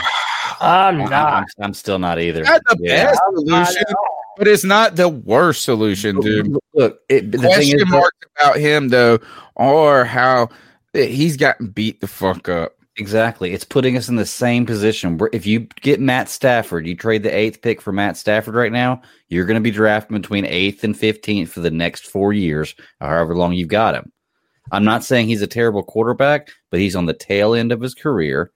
And, the caller was talking about comparing him to Barry Sanders and Calvin Johnson. Well, Matt Stafford was never the best guy at his position. Calvin Johnson and Barry Sanders were. And you don't really compare. Right. I can't really hold a quarterback or a wide receiver or a running back the same standards I do a quarterback as far as carrying a team to the playoffs. He's been pretty badass, though. He's been great. He's been great, but he's on the tail end of that career. He's never thrown over more than all right. His rookie year, he threw 20 interceptions. But dude, this is what I'm trying to say. It doesn't elevate. Other than that, he has never thrown over 19 interceptions. It doesn't elevate talent around us. Right. It doesn't elevate the talent around us. Mm-hmm. And my thing is this: yes, he does. He does way more. We would have won more games this year with him. Yes. So he has a bigger, better arm than Teddy Bridgewater. But listen, for all the fans that kept on wanting us to be like, stop talking about Cam Newton. Stop talking about Cam Newton. Like, this is a lateral move. Like, we moved on from Cam Newton. It's an upward move from Teddy. It's a better move. We would have won more games. Cam Newton. Okay, well, that chip's gone, though. No, but this is what I'm talking about. He's comparing Stafford to Cam Newton. I'm saying you're not going to tell me that we're going to move on from an older, injury-prone quarterback, then to go in and bring an even older, injury-prone quarterback. Like, this is dumb to me. We might be wrong in saying he's injury. Well, he is injury-prone, like he's always hurt. But guess what? He started every game since 2011, except for 2019, where he missed half the season, and then he went on IR, and they just couldn't put him. He started 16 games this year, and this mug was getting just like Phillip Rivers. They're the same quarterback. Got no hand. Yeah, I think he's better. the reality is, if you see some of the throws, I mean, here's the part. I'm in agreement with Cody. I don't think it's man. He's got, and you can argue this all day. He has got one of the best arms as far as arm talent in the NFL, and he has since he came into the league. You know, as problem is that the inept Detroit Lions were only able to put one receiver in front of him that were able to actually keep a high level performance, and that was. But they've never had a running game. They've always their problem has not even been their players, man. In some cases, it's just been ever since they got rid of that soft spoken. Who was that black coach they had? And he was so soft spoken, but they won. They went to the playoffs with him. Jim Caldwell. Yeah, Caldwell. They're just a disaster. It's kind of like the stench. And so you don't even know how much of that is Matt Stafford. I just don't think we're close enough.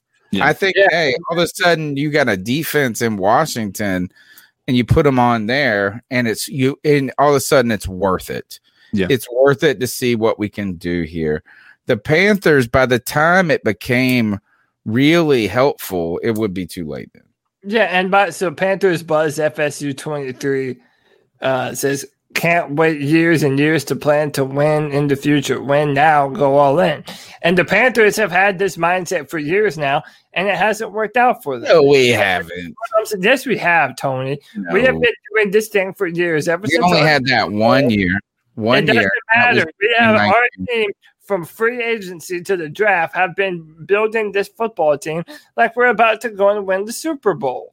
Like that is how we have tried to build this football team, and it hasn't worked. And what I'm saying is Matthew Stafford, not only does he have better options for him, but like what do Panther fans expect Matthew Stafford to come in and do for us? Like the I think we could be a 12-4 team if we gave him a good squad. I think you're dreaming. Hell yeah, we could. Oh no. He made Golden Tate, Marvin Jones. These guys, they always put up offensive numbers, man. They went to other teams. They put up offensive numbers, which shows you they're just good receivers. Like I said, I'm not trying to take away from Matt Stafford, but when you have Golden good Tate receivers, didn't do shit. And Golden Tate hasn't done anything in New York. They have just been a disaster at the top. And I just don't think that means that Matt Stafford on a Indianapolis Colts team this year is better than Phillip Rivers was. Yeah. Matt Stafford on the Saints team right now, they might be going to the damn Super Bowl. Really? Wow. Yeah. Wow. You got a lot of faith in Matt Stafford. If you want, I just think that he is far more competent than you. It's not like getting a guy who's just kind of good. Like this guy can straight ball if he's healthy. I know that's a question mark and all of this, but the problem is it's just a little too late. That's all I'm saying. It's a little too late for us. Exactly. Like, I think y'all are hating on him a little bit too much. No, it's not that I'm hating on him. Like I said, I don't think that he's better than Phillip Rivers. I think I'd like to compare stats and look at records. I definitely think he's better than Phillip Rivers. I think they're close to the same player, but I don't think he's better than. But it's one of those things. I wouldn't have mind getting Phillip Rivers 5 years ago. Who do you think he's comparable to, Cody? Because I'm gonna say, I think I can compare players. I'm gonna do Phillip Rivers. You pull up Stafford. I'll pull up Rivers. I think you can do on Pro Football Reference. Who would you rather have in free agency right now than Stafford? Deshaun Watson. I mean, he's 24. Deshaun Watson. I mean, listen. I honestly don't. Like, I really don't. I mean, I'm thinking of it this way. Like, if we're looking at bringing in another player with a contract, to me, like, it needs to be on the level of Deshaun Watson or Aaron Rodgers. Mm-hmm. If it's not that kind of quarterback that you're looking at getting, you should be aiming to move up in the draft to get a young player that you can build around. And I don't want to hear that it's too hard to do, because it isn't. Is Aaron Rodgers going to be a Packer? He may go somewhere else, but But also, can I just say this though? Earlier Greg was talking about, Aaron Rodgers, which I agree with you, by the way. Greg absolutely deserves his fair share of. Or no, you were talking about Brady. Tom Brady. Yeah, you were talking about Tom Brady. Oh, Rodgers deserves a share of the. Yeah. Same thing with Rodgers. Like when you have to spread the blame around evenly. And I'm sorry, but when I say that Matthew Stafford has never won a playoff game in his entire career in the NFL, the Detroit Lions have been a bad team, but you also don't get to say that none of that is on him also, because I feel like I could put a few other quarterbacks on those teams that they've been on, and they've probably done a little better with them as opposed to Matthew Stafford. He's had 2 winning records in his entire career. Yeah, 2 seasons of winning records. I'd be interested to see the way the defense plays. Because that's the reason they hired Matt Patricia, because they've really struggled to have a good defense. I don't think you guys have ever had a conversation about how great the defense was the Detroit Lions had. Do you guys ever remember that? No. I mean, that's the reality. You can't. Can you say that about Cam Newton's first 5 years in the league? Absolutely, you can. And guess what? He went to the Super Bowl. You can do that. You can do all those things. Guess what? Kansas City, they have a decent defense, right? They have weapons. I don't know if you guys have seen it, but there have been some videos of every throw that Pat Mahomes has made. Matt Stafford has made them 3 or 4 more times than he ever has.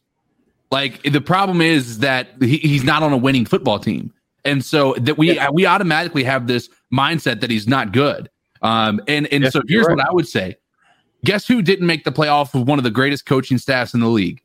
And that is Cam Newton, right? You believe that he's still an elite quarterback in the NFL, I think. I think you all would. I personally don't. But guess what? He didn't have weapons around him.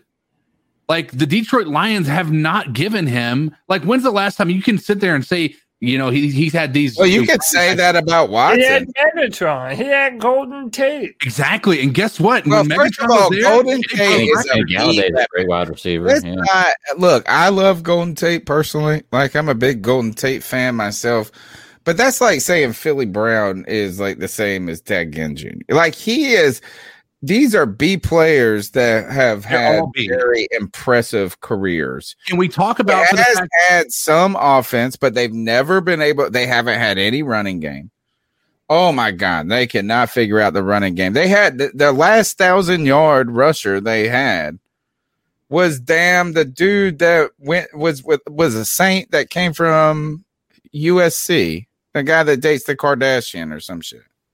What's his name? He was Reggie Bush. Yeah, Reggie Bush was their last 1,000-yard rusher. And that was 2010. Here, look, I don't think he's the greatest thing ever. He's not. Here, I bet you this is that if I had my choice between Matt Ryan and Matt Stafford, I'm taking Matt Stafford. I'm taking Stafford over Ryan. Between Alex Smith 3 or 4 years ago and Matt Stafford today, I'm taking Matt Stafford. And you want to bring up him having Megatron. What did he do when he had Megatron? They broke records as a receiver and quarterback touchdowns that year. Two winning seasons in his career. One of them was I mean, if you the winning season in Megatron was 10. Do this. Look at the Lions roster right now, minus the quarterback position, and look at the Panthers roster right now, minus the quarterback position. How much better or worse is that Lions? Way better than the Panthers. I mean, way better. The Panthers are way better than them outside of the quarterback. We're way better than them. Yes. They're picking 1 pick ahead of us. I'm talking about they pick number 7. I think that shows how fucked up they are. Because the problem is the Lions have had over the last 2 years with Patricia, they've what we thought gave them talent. And that's not on him. That's like saying this is, you know what? We could say the same shit about the damn Texans. And you would say this is that motherfucker. Look, Watson's over there balling ass shit. And these motherfuckers can't get nothing done. You know why? Because it's a dumpster fire around him. Yeah, but I'm just saying Teddy Bridgewater was on a team with a better record than the Lions, dude. I'm just saying, look, Matthew Stafford, I don't think does as much. Oh my gosh! So you're making the argument for us. You're making the argument is when you don't have when you have a roster, a mediocre quarterback can look okay at times. When you don't have a roster, a good quarterback can look like he's the reason that they're losing. So how long until we're and I have not even been in love with Stafford his whole career. No, I have not. Like, I have not been gushing over this dude. I'm just saying this is that like I would rather have him than a lot of cats. No, I know what you're saying. I agree with you. Yeah. If we went and got Matthew Stafford, how long until this Panthers team is a legitimate contender with Matthew Stafford? And for how long? True. Well, yeah. that's the thing. That's why I have said I don't think he's a good fit for us. That's why I don't think he's a good fit for us. Like, just like I don't really think us unless I would love it. Like, I mean, I would love to have Aaron Rodgers come play for us for a year, but I still don't even think that would be the right fit for us. Because I don't care who you like. You could give I don't think we're like the Bucks, where we are just missing the quarterback. I think we're missing the quarterback, yes. But I think that even he can't overcome some of those other things. Yeah, I agree. And I think that who was it that made the Nemesis? Watson had a worse record this year than the Detroit Lions, and they didn't make the playoffs either. Because guess what? He had a worse record than the Panthers, and he is an elite quarterback that you want. But guess what? They couldn't do anything because they don't have a roster. The argument you want to make about Matthew Stafford this year is irrelevant if you're thinking that Watson is going to come in here and fix everything too. The only thing about Watson though is that he's younger and a better quarterback. You don't have to do if you don't do it in 3 years, it can't be done. Yeah. Like we're to the point. It's with Stafford. That it's this is that if he goes to a team, like he needs to go to San Francisco, homie. And he's not, true, very true. He needs to go to the Colts. He needs to go to the 49ers. Yeah. It's not going to be worth the money that we would have to pay to get him. And it's not like Deshaun Watson, who you can make the argument that even Deshaun Watson isn't even in his prime yet for as good as he is. Whereas we're wondering how many good years Matthew Stafford has left. I don't want. We're trying to get young in Carolina. We are trying to get young, and it's that's what we've been trying to do for over 2 years now. From our front office, I agree. That's why we don't think it's the right move. Let me ask you a question. Do you think that if he goes to the Patriots, the 49ers, or even Houston for that matter, wherever he goes, do you think he elevates that team, Matt Stafford? As is, I don't think he's the reason any of those teams win, other than maybe New England. If he goes to the 49ers, he's not the reason they win, I don't think. Do you believe that Ryan Tannehill? I actually think he elevates the 49ers more than he does the Patriots. Yeah, I agree. And the reason that is the 49ers seem to be closer every time. The Patriots are an enigma, guys. Like, we cannot evaluate the Patriots, and that's why I don't even want to say anything about Cam. First of all, they had no offense last year with Tom Brady. Zero. People were saying Tom Brady was done, right? And so and then on top of that, they had the most COVID opt-outs out of any team, and they were all on defense. Mm-hmm. So they had a shit defense and bums and a Cam who was not the Cam he used to be. I mean, I think Cam did an admirable job. The only problem is his passing stats are still lackluster. It's the same Cam, It's like honestly, it's problematic. Like 120 yards.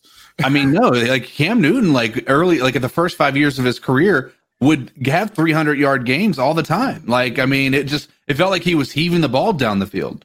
Right. And I get that he didn't have the weapons, but he had Damiere Byrd, who is a threat down the field. We all know that he's got the speed, and he still wasn't getting the ball down the field as easily as he would.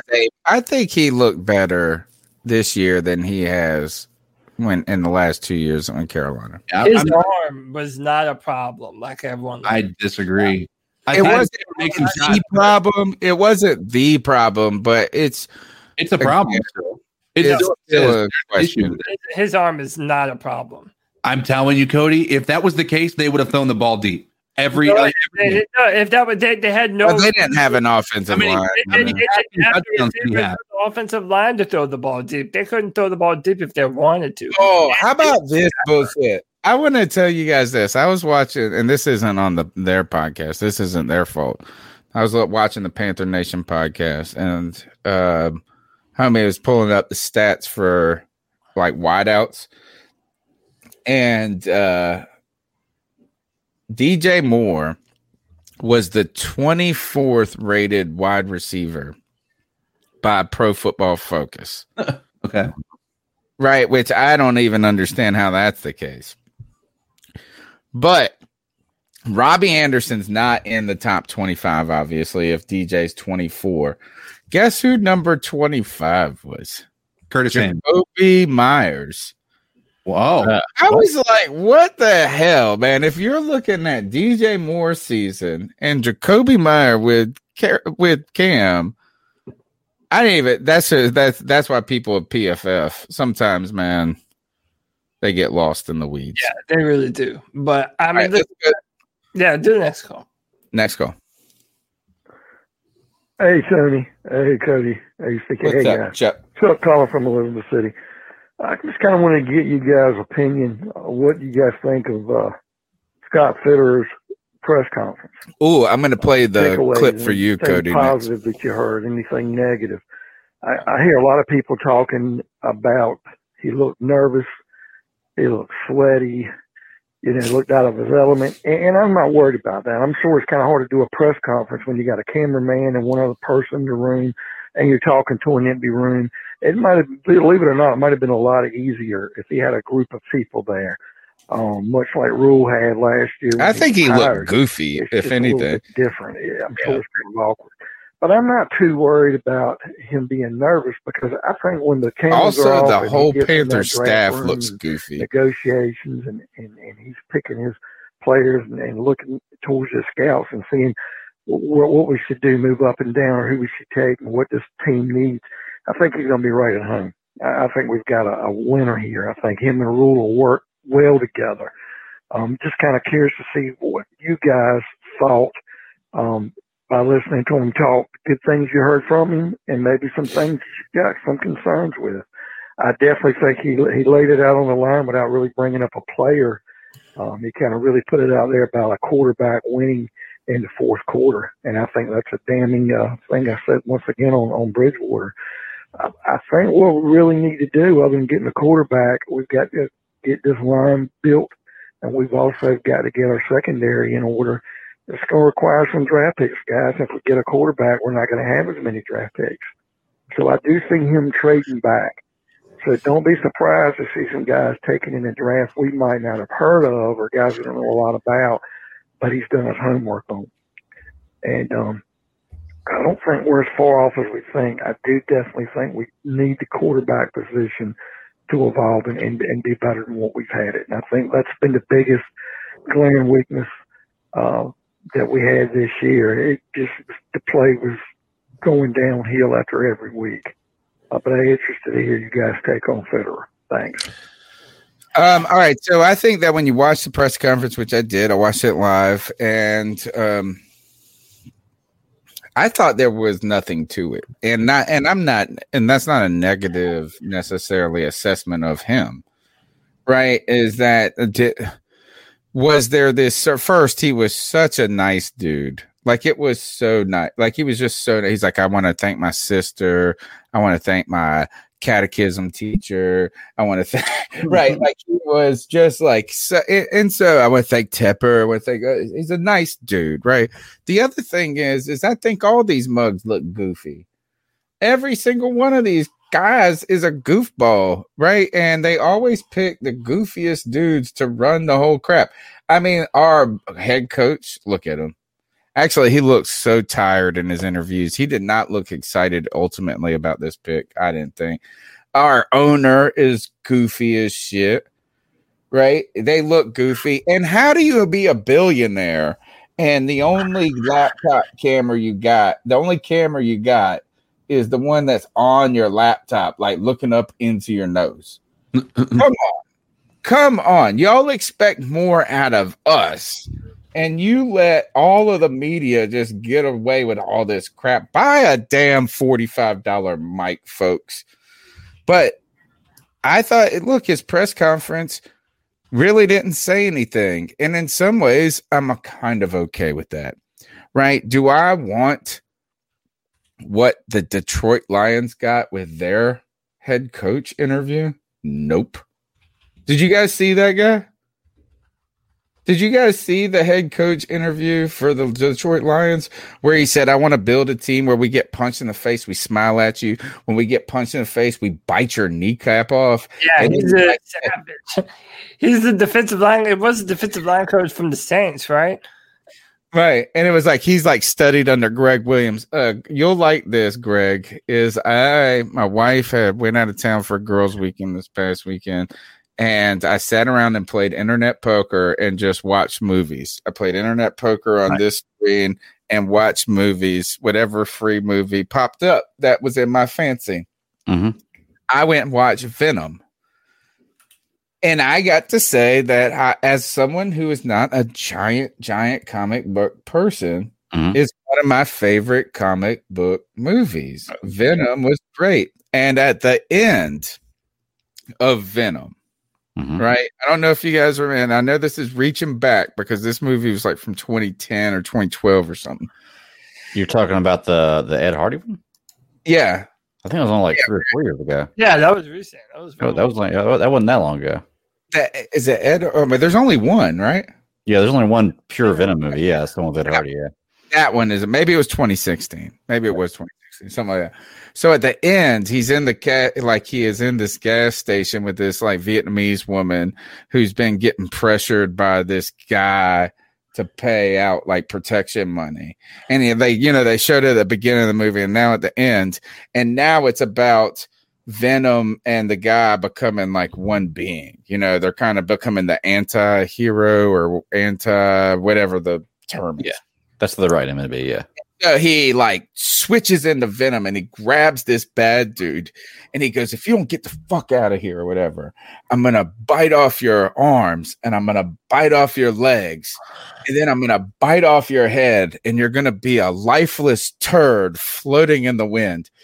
That was the same speech that the Detroit Lions head coach gave at his press conference. So do I want my coach to do that? Do I want my GM to be? Was he less charismatic? I don't really give a shit about that. If anything, my criticism isn't about him. It's about the Charlotte media, and the Charlotte media ask the weakest ass questions. And I'm sorry, folks. I hate to be calling y'all brothers out. I hate to call somebody out. But a guy comes up onto the stage and he says, I'm not going to talk about people. I'm not going to talk about specific players. And the question you go with is, I won't name a specific name, but a quarterback in Houston. What do you think about it? Right? He gave you an opening. He said this interview was tough. David Tepper came at me and asked me about analytics. He asked me about the cap. He pushed me to places that I was uncomfortable. And the first question they got is, what do you think about Deshaun Watson? Why not? What kind of analytics are the focal point here? Yeah. What question, is like, let's drill down into the openings you gave us. So I don't think he gave us much, but I tell you, I know one person that's excited about him, and it's Cody Lashney. And the reason he's excited about him is because he said this. All right, let's go to Brett Jensen, WBT. Thanks, guys. 2 quick questions, one for Scott and one for Dave. Scott, first with you. What is your definition of a franchise quarterback? What does that look like to you? You have the video? They can lift the players around them.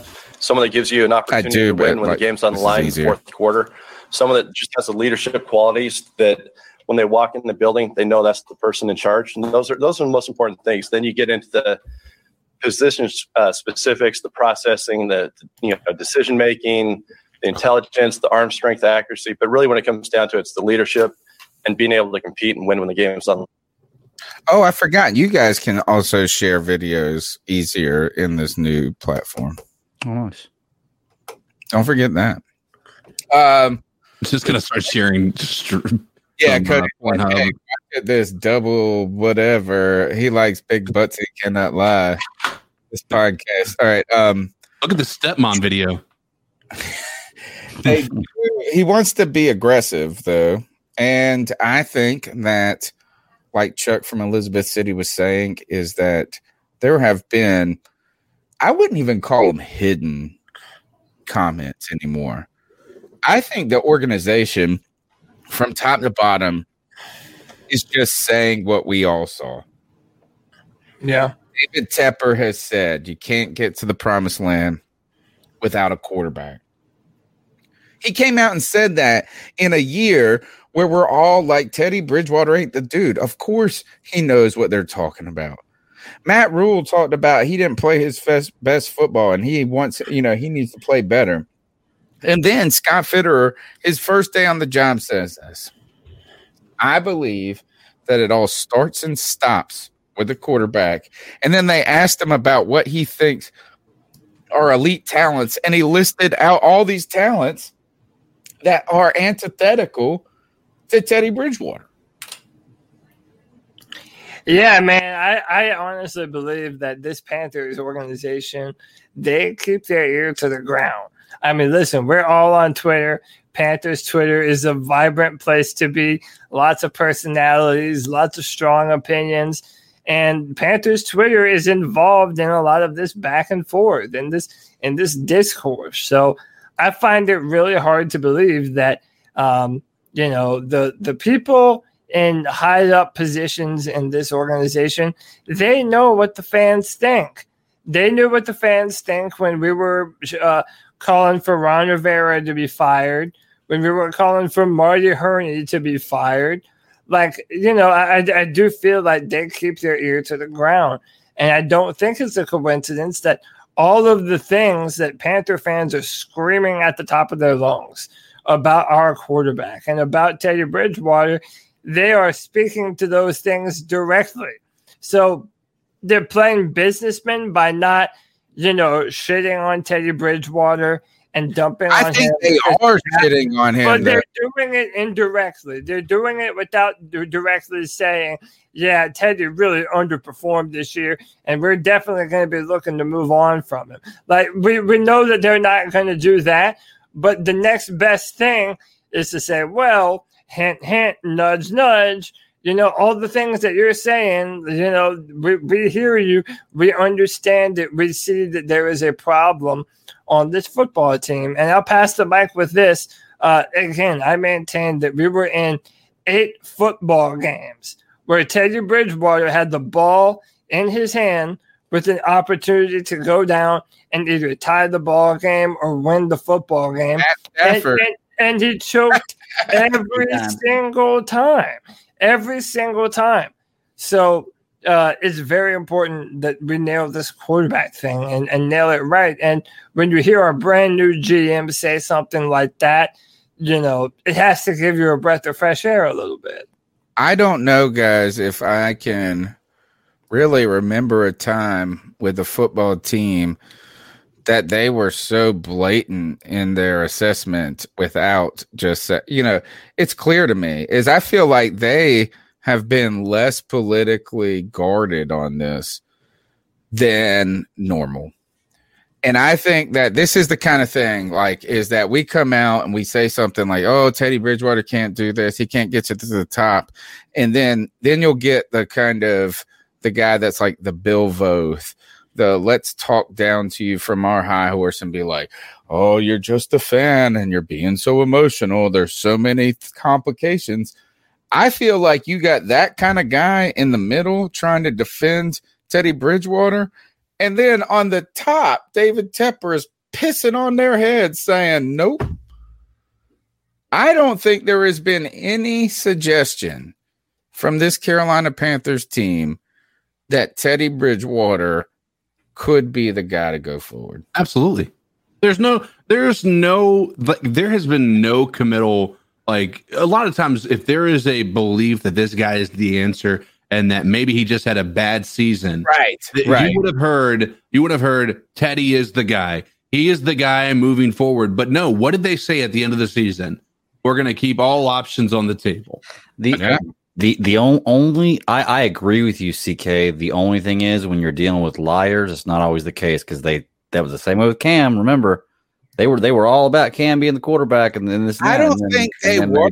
I think they were. I think that's what we're upset about Cam is they were saying Cam is the guy. That's what I'm saying. They didn't believe that. In this case, they're like, we don't even think he's the dude. They're pissing on Teddy's head and telling him it's raining. Yeah. All right, next. Yeah, no, absolutely. My podcast brothers, how y'all doing? What's up, G. Cavassier? Hey, man, you seen the internet. You've been watching TV. Now, all of a sudden, people are saying that we should take Matthew Stafford from Detroit. I'm at a point right now, gentlemen, that I just want to win. You know, first it was Trevor Lawrence. Then it was the dude from Ohio State. I like Zach Wilson personally, you know. Then it's, you know, Matt Jones. And then Deshaun Watson. It's like every single week is something different. Don't be surprised if you don't see Panther fans saying we should try to go get Aaron Rodgers since he said he doesn't know about his future in Green Bay. It's not going to happen. But just watch. I mean, this is getting out of control. Matthew Stafford, I mean, he's a good quarterback. You know what I'm saying? And his contract is kind of friendly, too, if you like really look at it. But I'm just at a point now, I just want to win. Anything better than Teddy, man. Any veteran should be better than the damn Teddy Bridgewater, personally, because people talk about, you know, Matthew Stafford's age, but look, Tom Brady's 43 years old, and he's going to the Super Bowl. And fuck Tom Brady and the Buccaneers. The defense carried that motherfucker. We all know this shit. Putting that in there. Got bailed out by the damn refs. Got bailed out once again. So give me your thoughts on Matthew Stafford. And always remember, y'all, keep passing. You know, Tom Brady, this will be his 10th Super Bowl appearance. Mm-hmm. Yeah, you know the quarterback with the next most amount of appearances? 5. And that's John Elway, homie. Yeah, that's insane, man. Like, I mean, this guy, you know, when we make that statement that this dude has forgotten more shit than you'll ever know. Yeah, no, that's this guy. Tom Brady has lost more Super Bowls than you will ever be in, and he's won more Super Bowls than you will ever win. Right. Here's the funny thing, and here's what I'll say about this. I mean, everybody I mean, their defense is good. Don't get me wrong, but this is essentially the exact same team it was last year with Jameis Winston at the helm that didn't do it. They brought Tom Brady. Defense has not been great. But that's not good, and I would say their defense has underperformed this season compared to last year. I think they've been the best when they play their best football. I think they've had the best defense in the NFL this year. Yeah, I thought they're the top 2 defense this year. I don't think they're the most consistent. They let me down, bro. Their defense. Yeah. I thought they were going to be. Perspective. Yeah, but how many times did you lose money on Tampa Bay? You know what? I stopped fucking with them, man. I actually, you know what? I said this on the radio this past week. We do our picks every week, which I won the picks this year for the first time. I had a good football year outside of Carolina. I won the Keeper Fantasy Football League, which I have not been in the playoffs, but like one time, and now I'm in the playoffs and win it. And I would like to say this is we in our keeper league, we get to keep a player. The maximum you can keep them is for 4 years. Like after that, you can't keep the player anymore, but we have a salary cap for the keepers. So really, if you keep a first rounder, that's all you can keep. Right. So you're really behooved to pick. You're trying to get young players on the back end that you can keep for cheap. I picked Alvin Kamara in his rookie season in the 14th round, an unknown player from Tennessee. Nice. And he had this balling ass season. I've kept him for pennies on the dollar. Is like, and this year is my final year I could keep him. In his final year in the final game, yes, he won it by himself. He scored 6 touchdowns. Like it was like he's going into my fantasy football Hall of Fame. Alvin Kamara. But going back to is that I said on the radio is that I'm picking Green Bay to win this game, not because I necessarily believe they're the better team at this moment, but because I was burned by Tampa Bay so much early in the season. You know, like they let me down so much earlier when their offense wasn't clicking and their defense was okay. Their defense actually tailed off as their offense started to uptick, and now it's all coming together. Well, two things I wanted to mention to piggyback on what CK said. Yes, that is true. And I definitely listen. I have more respect for Tom Brady after this year than I have ever had for him in any other year playing. I definitely do. And I even said this. Look, man, I'm consistent. I said this before the season.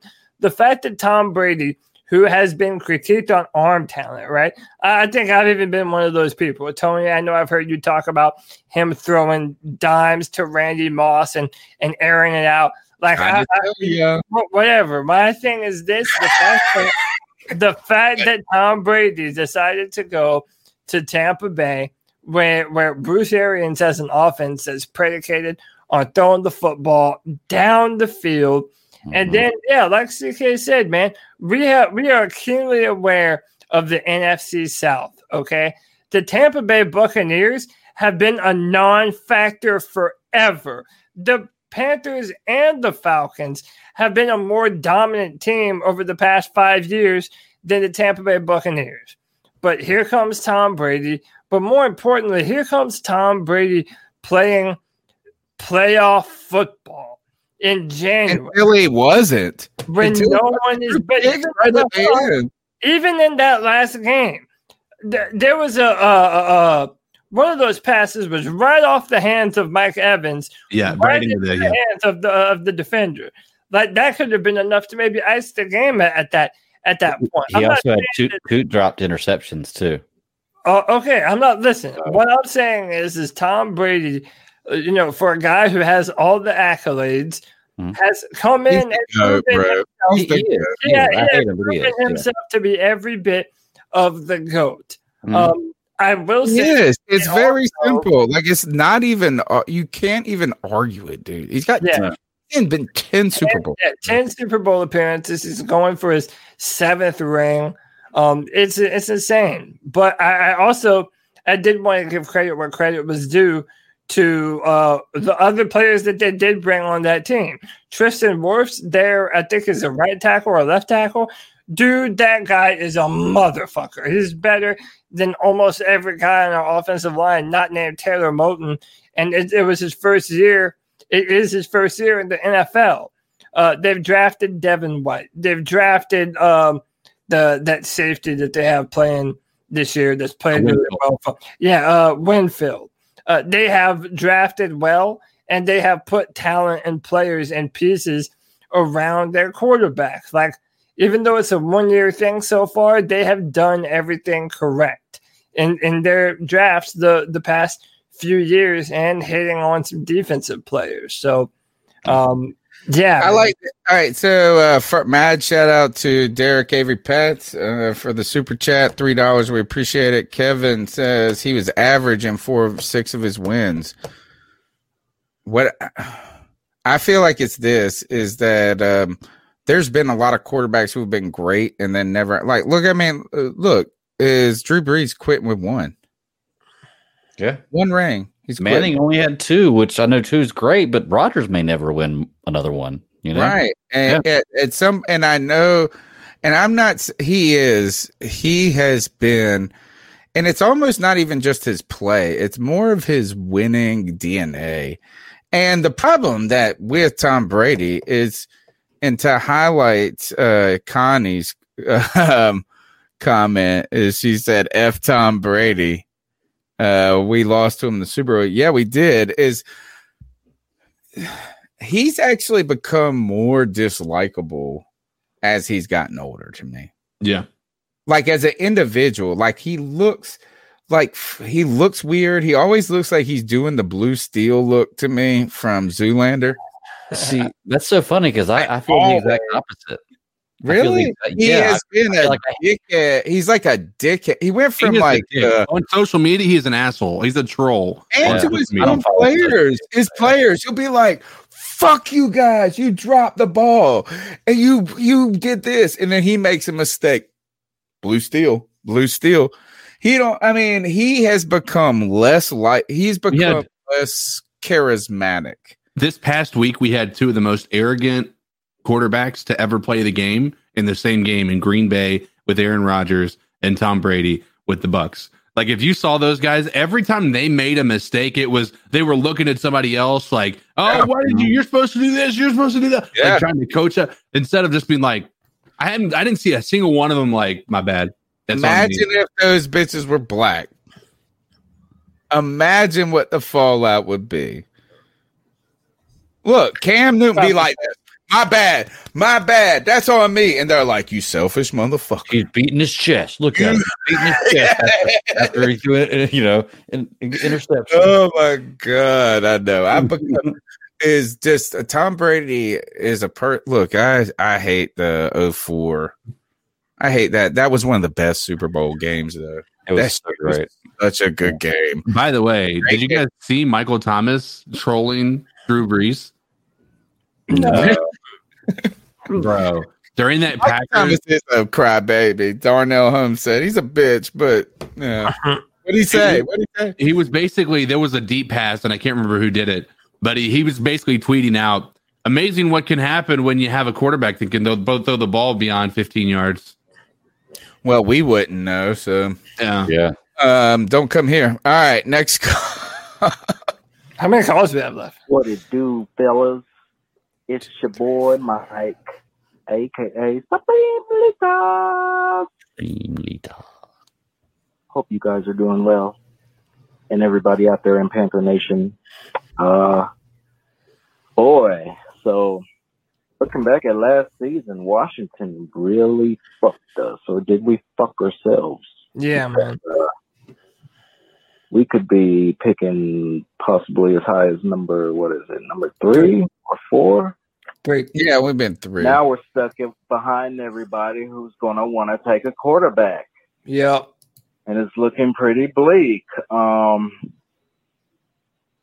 of makes me want to give up, the whole war for Deshaun Watson. But I agree. I don't think we have enough draft capital to do it with all the other teams that's going to be vying for him. So, and Stafford, I don't want Stafford. I don't want a Stafford infection. Really I laughed for one of those young quarterbacks in the top 4. The NFL's evolving now to what was a pocket passer quarterback to now a athletic and mobile type quarterback, and I would sure like one of those in the draft. Well, Trey too late. Could fall. Seems like maybe a reach. If there are other players on the board, but I just feel like we got to trade up if we want that quarterback. And, I feel like it's out of reach. Yeah, or we could try to build off PJ. No. All right. Thanks, Supreme Leader, for your call. The number's 252-228-5098. Smash the thumbs up button. You see everybody's Twitter handle on the screen right now. Go ahead, give us a follow, subscribe. I see these other Panther podcasts. They're getting up in the thousands and thousands of YouTuber subscribers. Homies, smash the thumbs up button. Subscribe to this game with us. We just be chatting about it. Cody, I'm to the point right now when it comes to the draft and this and that. You had me. You were like, oh, this is why we need to go. We need to be aggressive. Be aggressive. That's what our GM is ready. But I really don't feel I'm not interested in trading up for anybody that isn't Trevor Lawrence or Zach Wilson right now. I'm at the point all right, if I'm actually more excited if Trey Lance falls to us than if Justin Fields does. Is that messed up? No. As a matter of fact, Daniel Jeremiah put out his top 50 prospects literally just before we went live, and he has Justin Fields at 12 and Trey Lance at 11 on his big board. So, no, I think I've said some things to you about Justin, about how I think he might have an injury concern at the next level. I don't know if his body's going to be able to hold up too well to it. And Trey Lance, man, dude, in that good season that he had at North Dakota State, he didn't throw a single interception. Mm-hmm. Didn't throw a single interception, and he was throwing the football down the field with touch. Okay, he would put his shoulder down and run you over and fight for more yardage. He can throw on the run. As of right now, if there was a dream scenario, then sitting where we are, that's probably it. Being able to sit at 8 and let Trey Lance fall to us and hopefully draft him. Or Justin Fields, either or. But I think we're going to have to trade up. I think it's inevitable, and I think everyone. Or we're not in the running this year. And it's next year. Our answers are coming next year, not this year. You guys got to stick around. We got 3 more calls, and Greg's going to hit us with Panthers trivia to end the show. So you better stick around and show your Panthers knowledge. Go ahead, smash the thumbs up, subscribe. Here's our next call. Hey, this is Kevin from Charleston. What's my up, question is, if we lose Curtis Samuel to free agency, which we will, do you think we should draft a player to replace him, maybe in like the mid round, or sign somebody in free agency?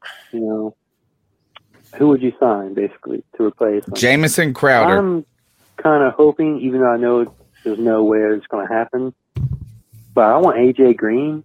Just not on because what I think he can do. He's or a what shell, bro. Anything like that.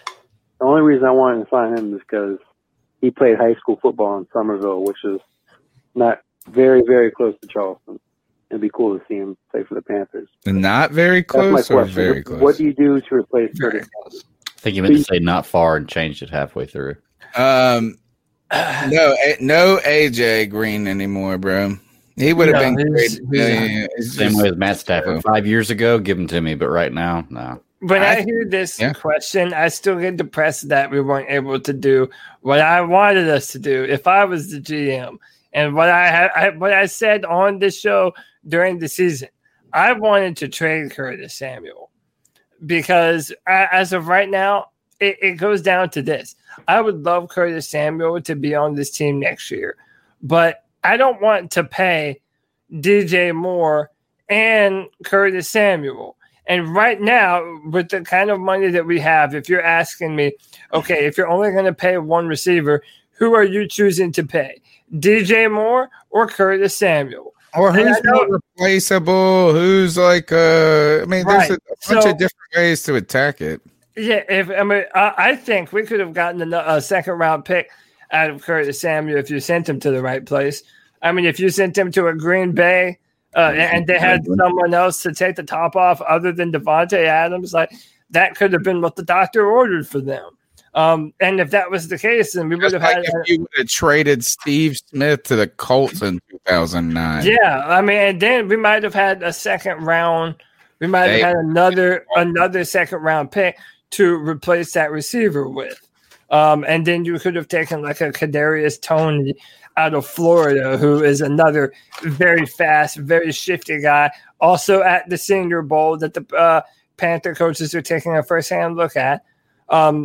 So, yeah, man, that's what I'm saying. It requires some cunning to be able to know when to make moves early because, we could have gotten something for Curtis. I'll make a bet with you right now. Curtis Samuel leaves in free agency. Just as simple as that. I think that's best for everybody, and you might see him in Jacksonville with old Urban Meyer. Yeah. Trevor. Is me being okay with us parting ways with Curtis Samuel is not a referendum on him. It's just ultimately money and needs. Money and needs. And I'm telling you this, is you could either keep Robbie Anderson or Curtis Samuel. You go, then let's have a discussion. Let's talk about how awesome and dynamic and multiple Curtis Samuel is, and then you say, well, guess what? Curtis Samuel's going to want more money. Yeah, I'm not into paying. You know, it's just like he's going to have to get paid. He's going to want more money than Robbie Anderson? I think that Curtis Samuel is sort of like Mike Davis. And what I mean by that is this might be their only time that they sign the contract, like the best contract they could possibly sign. Not like it's not going to break the bank. It's not going to be like, oh, Curtis Samuel reset the market. But $1.5 million, $2 million, $3 million is a big deal when it's a one-time thing. Yeah. And Mike Davis is like this, is like, hey, I'm going to go here for $800 more grand because it's the only chance I got to get $800 more grand. Hey, and I don't blame him one bit. Thinking about this, I had a brain fart. I forgot. Go ahead. All right, next call. Last two. What's going on, C3 Nation? It's your boy Jay Anderson hitting y'all up. I know y'all probably already crushed this old Matt Stafford, as I call him, Pat Stafford. They always patting the stats to me. I like that. A lot of Panther fans need to kill that whole noise about Matt Stafford coming to the Carolinas. We don't even need to get him. The man has not won no playoff games. He can't get it done. I don't want him here. And it'll be just stupid just to trade. It'd be stupid just to trade for me. You're already 32, 33. You about to be almost out the door. We could have kept Cam for that. We need to go ahead and either we trade for Deshaun Watson or we go ahead and get a quarterback, pick a quarterback in the draft. Hopefully Trey Lance land or Justin Fields land. But we don't need to get no Matt Stafford, man. And everybody want to cake up. I'm tired of these people making excuses for Matt Stafford and not getting on them, but they do everything they can. Do everything they can to get on Cam Newton. I'm like, Matt Stafford has a lot of weapons that Cam ever had in his whole career. So don't give me that crap. He could have won that playoff game against Dallas. So I think Matt Stafford is basically a Phillip Rivers Jr. He's not that good. He's not. I give him credit. He's good. He's not that dude. So everybody needs to kill that whole. I like this call. Bring Matt Stafford here. Bring Pat Stafford here. No. You don't need to come here. Right, dude, we're tanking this year. You know what? I bet you we're tanking this year. I hate hearing you. We fake tank this year. We tried to tank and didn't do a good job. You know what? I feel like our organization learned from their mistakes this year. And they're gonna fail all the way. Dude, all right. You know what? They're gonna push Teddy every fucking game. This offseason, I'm telling you, this is not a losing season coming up. I'm just, in my opinion, what I mean by that, it might be just based on our record, but I'm telling you, these guys are going to make a move for a quarterback because guess what? This might be our last year with Joe Brady. Yeah, he definitely deserves it. Who gives a shit? Yeah. That's what Greg's about to say. All right, I'm just saying. This is you're not wrong. You're definitely not very on top for Joe Brady. I just wanted to talk about, there's a lot of resume, speculation in Panthers' name, comes up a couple of times. Most recently with Matthew Stafford, possibly, being a trade asset. And, honestly, I don't think I would want to give up too much for Matthew Stafford. Maybe like a third, maybe another player. Hopefully, they don't get too desperate and try to, give the bank up for him, unlike, what we're willing to give away for Deshaun Watson. But the one thing I see is this is going to be an insane offseason, as far as quarterbacks go. With all the quarterbacks that are coming in through the draft and then all the quarterbacks that, might be looking for a new team, whether it be Deshaun Watson, Matthew Stafford, or Aaron Rodgers. I think there's really no excuse for us to start off week one with Teddy Bridgewater. unless you talk about the contract and everything. But hopefully we can get something done quarterbacks wise, because if we start off the season with Teddy Bridgewater, I think I might. It might really be testing me as a fan, and I'll always be a Panthers fan, but I don't know how many games I'll watch with Teddy Bridgewater. I hear you, man. Thanks for the call, Jedi George. All right, Cody, you got to run, even though we can blast you with some trivia. Yeah, I'm gonna lose that shit anyway. Well, I've only got 3 questions. We're gonna do it every week, so we'll keep score. Okay. Come on, real quick. Three questions a week. Go, Greg. Go. We're doing 3 questions. Okay. Number 1: when was Charlotte awarded an NFL team? 93. Got it. What day? Sorry, I should have said what date was they awarded. Oh, give me a month. June. January. August. Okay, none of y'all are right. So I'll give Cody for 93. It was October 93. There we go. All right, second one. So I got Cody that point. Who was the Carolina Panthers' first draft pick, and what number was he drafted? Is this expansion draft? This is just dude. It was somebody like Steve Berline or Kerry Collins. It was Kerry Collins. Kerry Collins is later. No, it was Kerry Collins. He was our first draft pick. Yep. All right. Third one real quick since you got to go. Okay, I name this player. I stepped in front of Bubby Brister's shovel pass and took it for 36 yards for my only career touchdown and sealed the Panthers' first victory. Oh, I went way back in history for the first week. Oh no, I don't know. Tight end. No. I don't know. I can't remember. Hold on, let's go to the chat. Let's see real quick. Chat. Does anybody in the chat got it? Who? Say the question one more time. I said, name the players. I stepped in front of Bubby Brister's shovel pass and took it 36 yards for my only career touchdown and sealed the Panthers' first win. Their first ever win. Yep. This was at Clemson. 95. I went way back for the first week. Yeah. Kevin says Rocket. No, he had Rocket. Sam Mills. No, is it? Sam Mills is the answer. Yeah. Oh, look at that. Robert A is the star. All right, Cody, tell them how they can follow you. If you got to ice up, hit us up real quick. I know you got to go. Yeah, you can find all my work on drafttech.com. Tomorrow there's a brand new mock draft for first and second round picks. Your boy just picked up right in the first round pick too, so I'm gonna be doing that for a while. It's easier for me to write about Trevor, so they awarded me that. Follow me on Twitter at Cody Lack, CODYLAC. It's right on the screen right there. And I'll leave you with my ice up pick. I'm icing up an Irish midget accused of posing as a leprechaun to extort sex from 26 women in exchange for a pot of gold. That is a real news story. Wow. I don't blame the guy, honestly. I feel like, man, who you icing up here? I'm icing up. I'm icing up all anyone who didn't have sex with this guy for a pot of gold. Like, come on, what are you doing with your life? All right. Yeah, right. So go follow him, Cody. I know you got to run. We'll see you later, brother.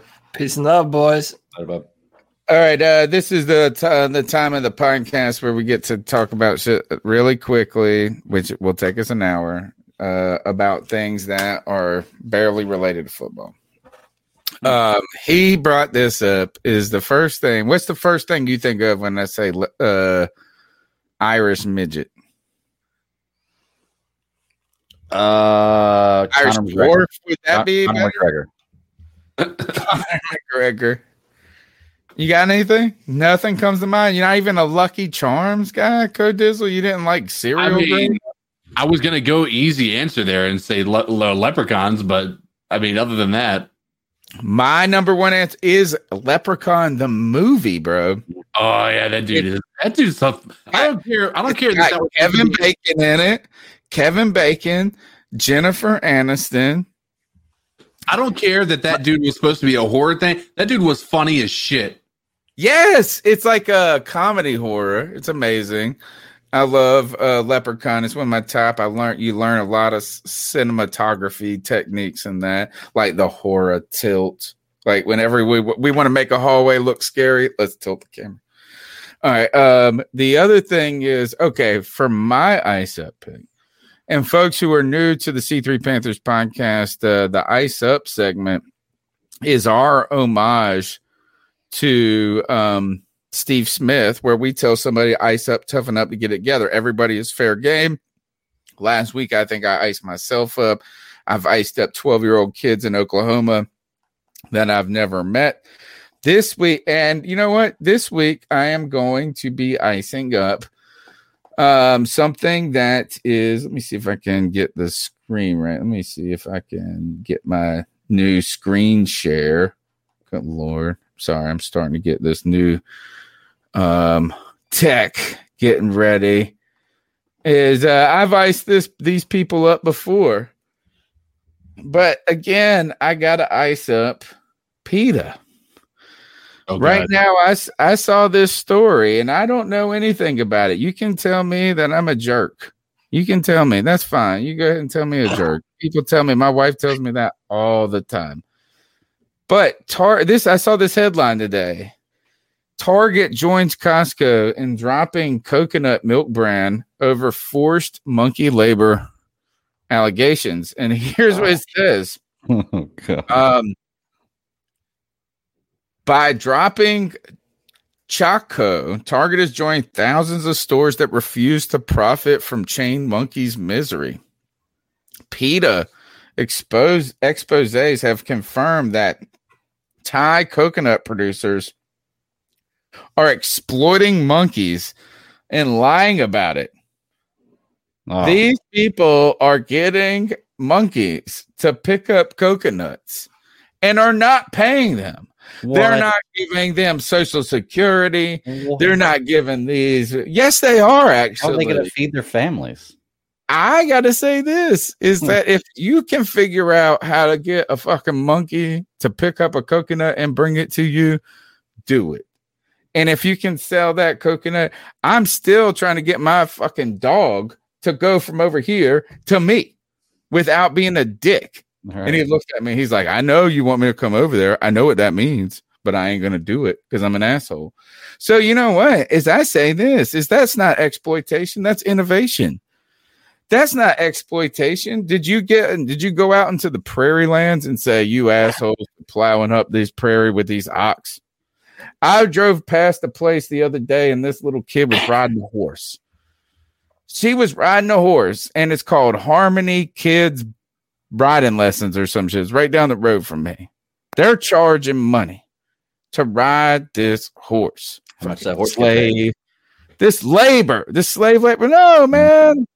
Damn. I mean, I get you. Like, let's take up a cause. I'm all about taking up causes. Mm-hmm. Let's take up a cause. But I am tired. I'm so tired of the world where we're like this. I saw somebody told me this once. They were like, if I wouldn't pull over to help a human that was like struggling. But if a dog was on the side of the road, I would like, come on, man. Like there's people like, let those monkeys grab those coconuts. Ooh, I don't want to get that in a soundbite. So that's my ice up pig is let them PETA. You know, the other times I've iced up PETA though this is fun. Is one time this like head lady for PETA, she wrote into her will as a protest that she wanted to be barbecued after she was dead as a statement. And the other thing that she wanted was that there's a big deal that could like supposedly kill elephants and they take their feet and they use the skin on the feet to make umbrellas. I heard this like 20 years ago. I've never seen an elephant foot umbrella. I've never seen one, but maybe they exist. And she wanted her feet or her body stretched into an umbrella. And I'm like, you're the dumbest. Like, sorry. Wow. Let those monkeys pick up those coconuts. Anybody else got an ice up, Pooh? I got one. Good. And this is not to talk about anybody who may be watching the stream if they're a fan and they made this comment on Cody's post. But so many times, especially with the Michael Jordan, LeBron argument, all that stuff, everybody wants to kind of make a note of, basically, I'll put it in context. Cody put out a tweet that Tom Brady was the GOAT, period. There is no doubt he went to the worst team in the NFC South and they went to the Super Bowl this year.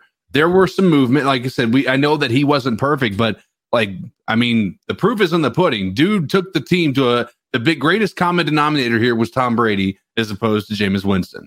That is the greatest common denominator, right? Well, somebody wanted to make the argument, you can't call him the GOAT because if Dan Marino were in this league with as offensive friendly as it is, he would be the GOAT. That's not fair. The problem is that argument doesn't. Yes, I think we can all agree that the offensive quarterbacks are protected more than they were when Dan Marino was a quarterback in the NFL. The problem is our defenses are way more athletic than they ever were when Dan Marino was a quarterback. Mm-hmm. So to say that, you're saying that anybody that you think is good now, you got to look at it. Everybody that's a quarterback in the world right now has the exact same benefit that you're saying Tom Brady has. But Tom Brady's the only one that's done what he's done. Nobody else has done it. If you're thinking that that's the reason that he's successful, that's just not a fair equation. So anybody who tries to use the argument of, if this player played today, then he would be absolutely the GOAT. Ice up. It's not a valid argument, and it's one that I understand why you'd make it because it's biased. It's easy to try to do that because you hate Tom Brady. It was just the same way everybody wanted to use certain stats to damn Cam Newton when he was here. Reality is you don't like him. You're going to make excuses as to why he's not the GOAT. Evidence points to it being the GOAT. Anybody who tries to say otherwise, I have to say it, guys. Ice up. Ifs and buts. Yep. If my aunt had nuts, she'd be my uncle. Yeah, you got it. The last thing likes to say. What's your ice up for us, Greg? Mine's simple, man. Somebody I've already iced up before. I'm gonna do ice up the NFL again. Y'all know I have an ongoing theory that the NFL's a TV show, so they're gonna do what they want to do to get the best ratings. And Peyton Manning going out on the Super Bowl the way he did in Carolina. There was some crazy stuff about that game last year. I feel like they did everything they could to get Green Bay and Kansas City in the Super Bowl. They can't control everything. This year, I think the story was written for Kansas City and New England to go to the Super Bowl. And I think that no matter what happened in that Green Bay game, they're going to do everything they can to make sure it doesn't happen. And I'm talking all the way down to refs not making calls, ref making phantom calls, even coaches making calls like LaFleur did going for the field goal. I think all of this is tied in. I was talking with a guy today that I guarantee I could theorize that when players like Rodgers and Brady come in the league, they get called to the office and they're told, look, you either have the choice of making a whole bunch of money for your career and never winning championships, or you can win a bunch of championships and not make as much money. But like wrestling, but this is the part we need you to play. So go play this part and don't tell anybody, just like wrestling, and it almost feels like it could be that sometimes with the way things go with the NFL. It's so blatant, so obvious sometimes where you can see refs calling things different ways. And like I said, it looks like sometimes games are thrown by more than just refs, players, coaches, everything else. So to the NFL, if you're doing that, which I doubt you are, but it's a good ice up pick. Ice up. Nah, there's some questions about it. Robert A says, bring out the tinfoil hat. Tony highlighted it right in the middle. That's a good comment. Good comment. All right, I want to last kind of segment is what are you guys doing? What are you listening to? What are you watching? Kind of thing. Cody, I know you're streaming like a mug. I guess have you watched TV in the last 10 years? For the last 2 years now? Me? Just stream. Oh, me. Honestly, I haven't watched much. You're busy gaming all the time. You're like, my family's gone to bed. Game. Yeah, stream, 100%, man. It's catching a little traction. I'm gonna keep doing it, but I grind much into it. But no, I watched the WandaVision. I'm just I had this instant gratification now because of everything streaming. You want to have the whole season. I have no idea where they're going with it, and it's just that's how I feel. It's like I burn. gave it a yeah. The other thing about the WandaVision, dude, is because they came out with 2 episodes right away. Yeah, I watched it with my kids because they were my girls. My wife, like I said, my wife was out of town this past weekend. My girls, they're gonna sleep in the bed. All the kids are gonna pile in, that type of thing. And the girls were like, they were down with it. They were like, and I was like, I felt like I was watching an I Love Lucy episode. Yeah.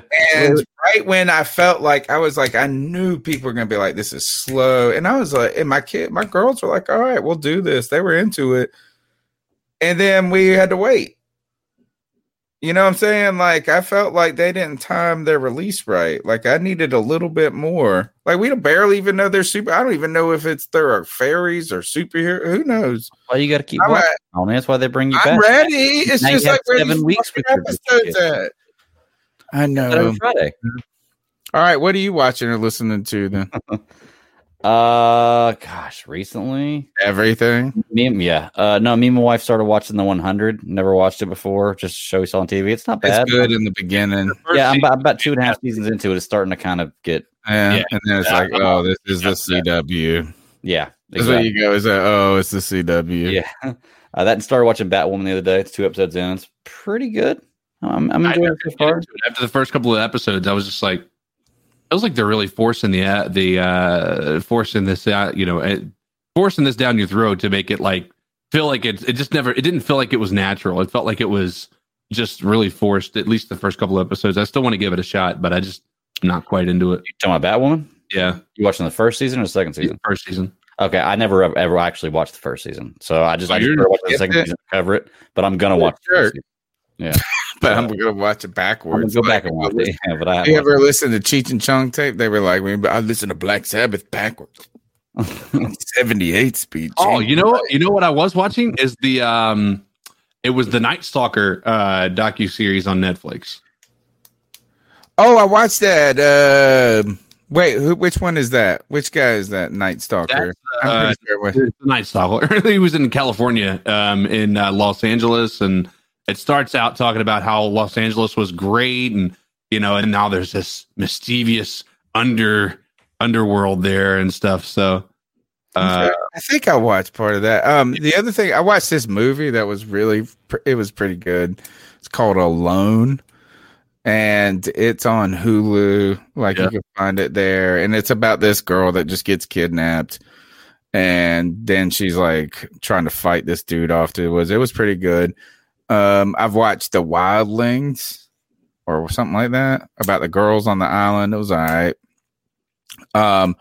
But here is, I put out a tweet yesterday just because I don't have any great podcasts that I've just been cheesing through, right away. Like I like to go binge something every now and then I won't, you don't. So I put out a tweet and said, looking for, drop podcast suggestions. Yeah. I saw the one that was. First, I got a bunch of responses, and I'm really disappointed in this. Is that I got responses from people who make podcasts, not from people who listen to podcasts. Yeah, it's like throwing food into a koi pond, man. Yeah. I didn't know that people just sit around and search podcasts on Twitter and then are like, oh, check out and look, I'm not gonna shit on anybody for self-promotion because I've said like, smash, subscribe a billion times. It's a little different. Yeah, but so I got all these suggestions, and as everybody's like, look at my podcast, listen to my podcast. Hey, check out this. You're interested in entrepreneurship? Check my podcast. Like, nah. Don't worry, you check my podcast out. You've noticed we ain't made no fucking money. We ain't interested in no entrepreneurship. We interested in debt. No.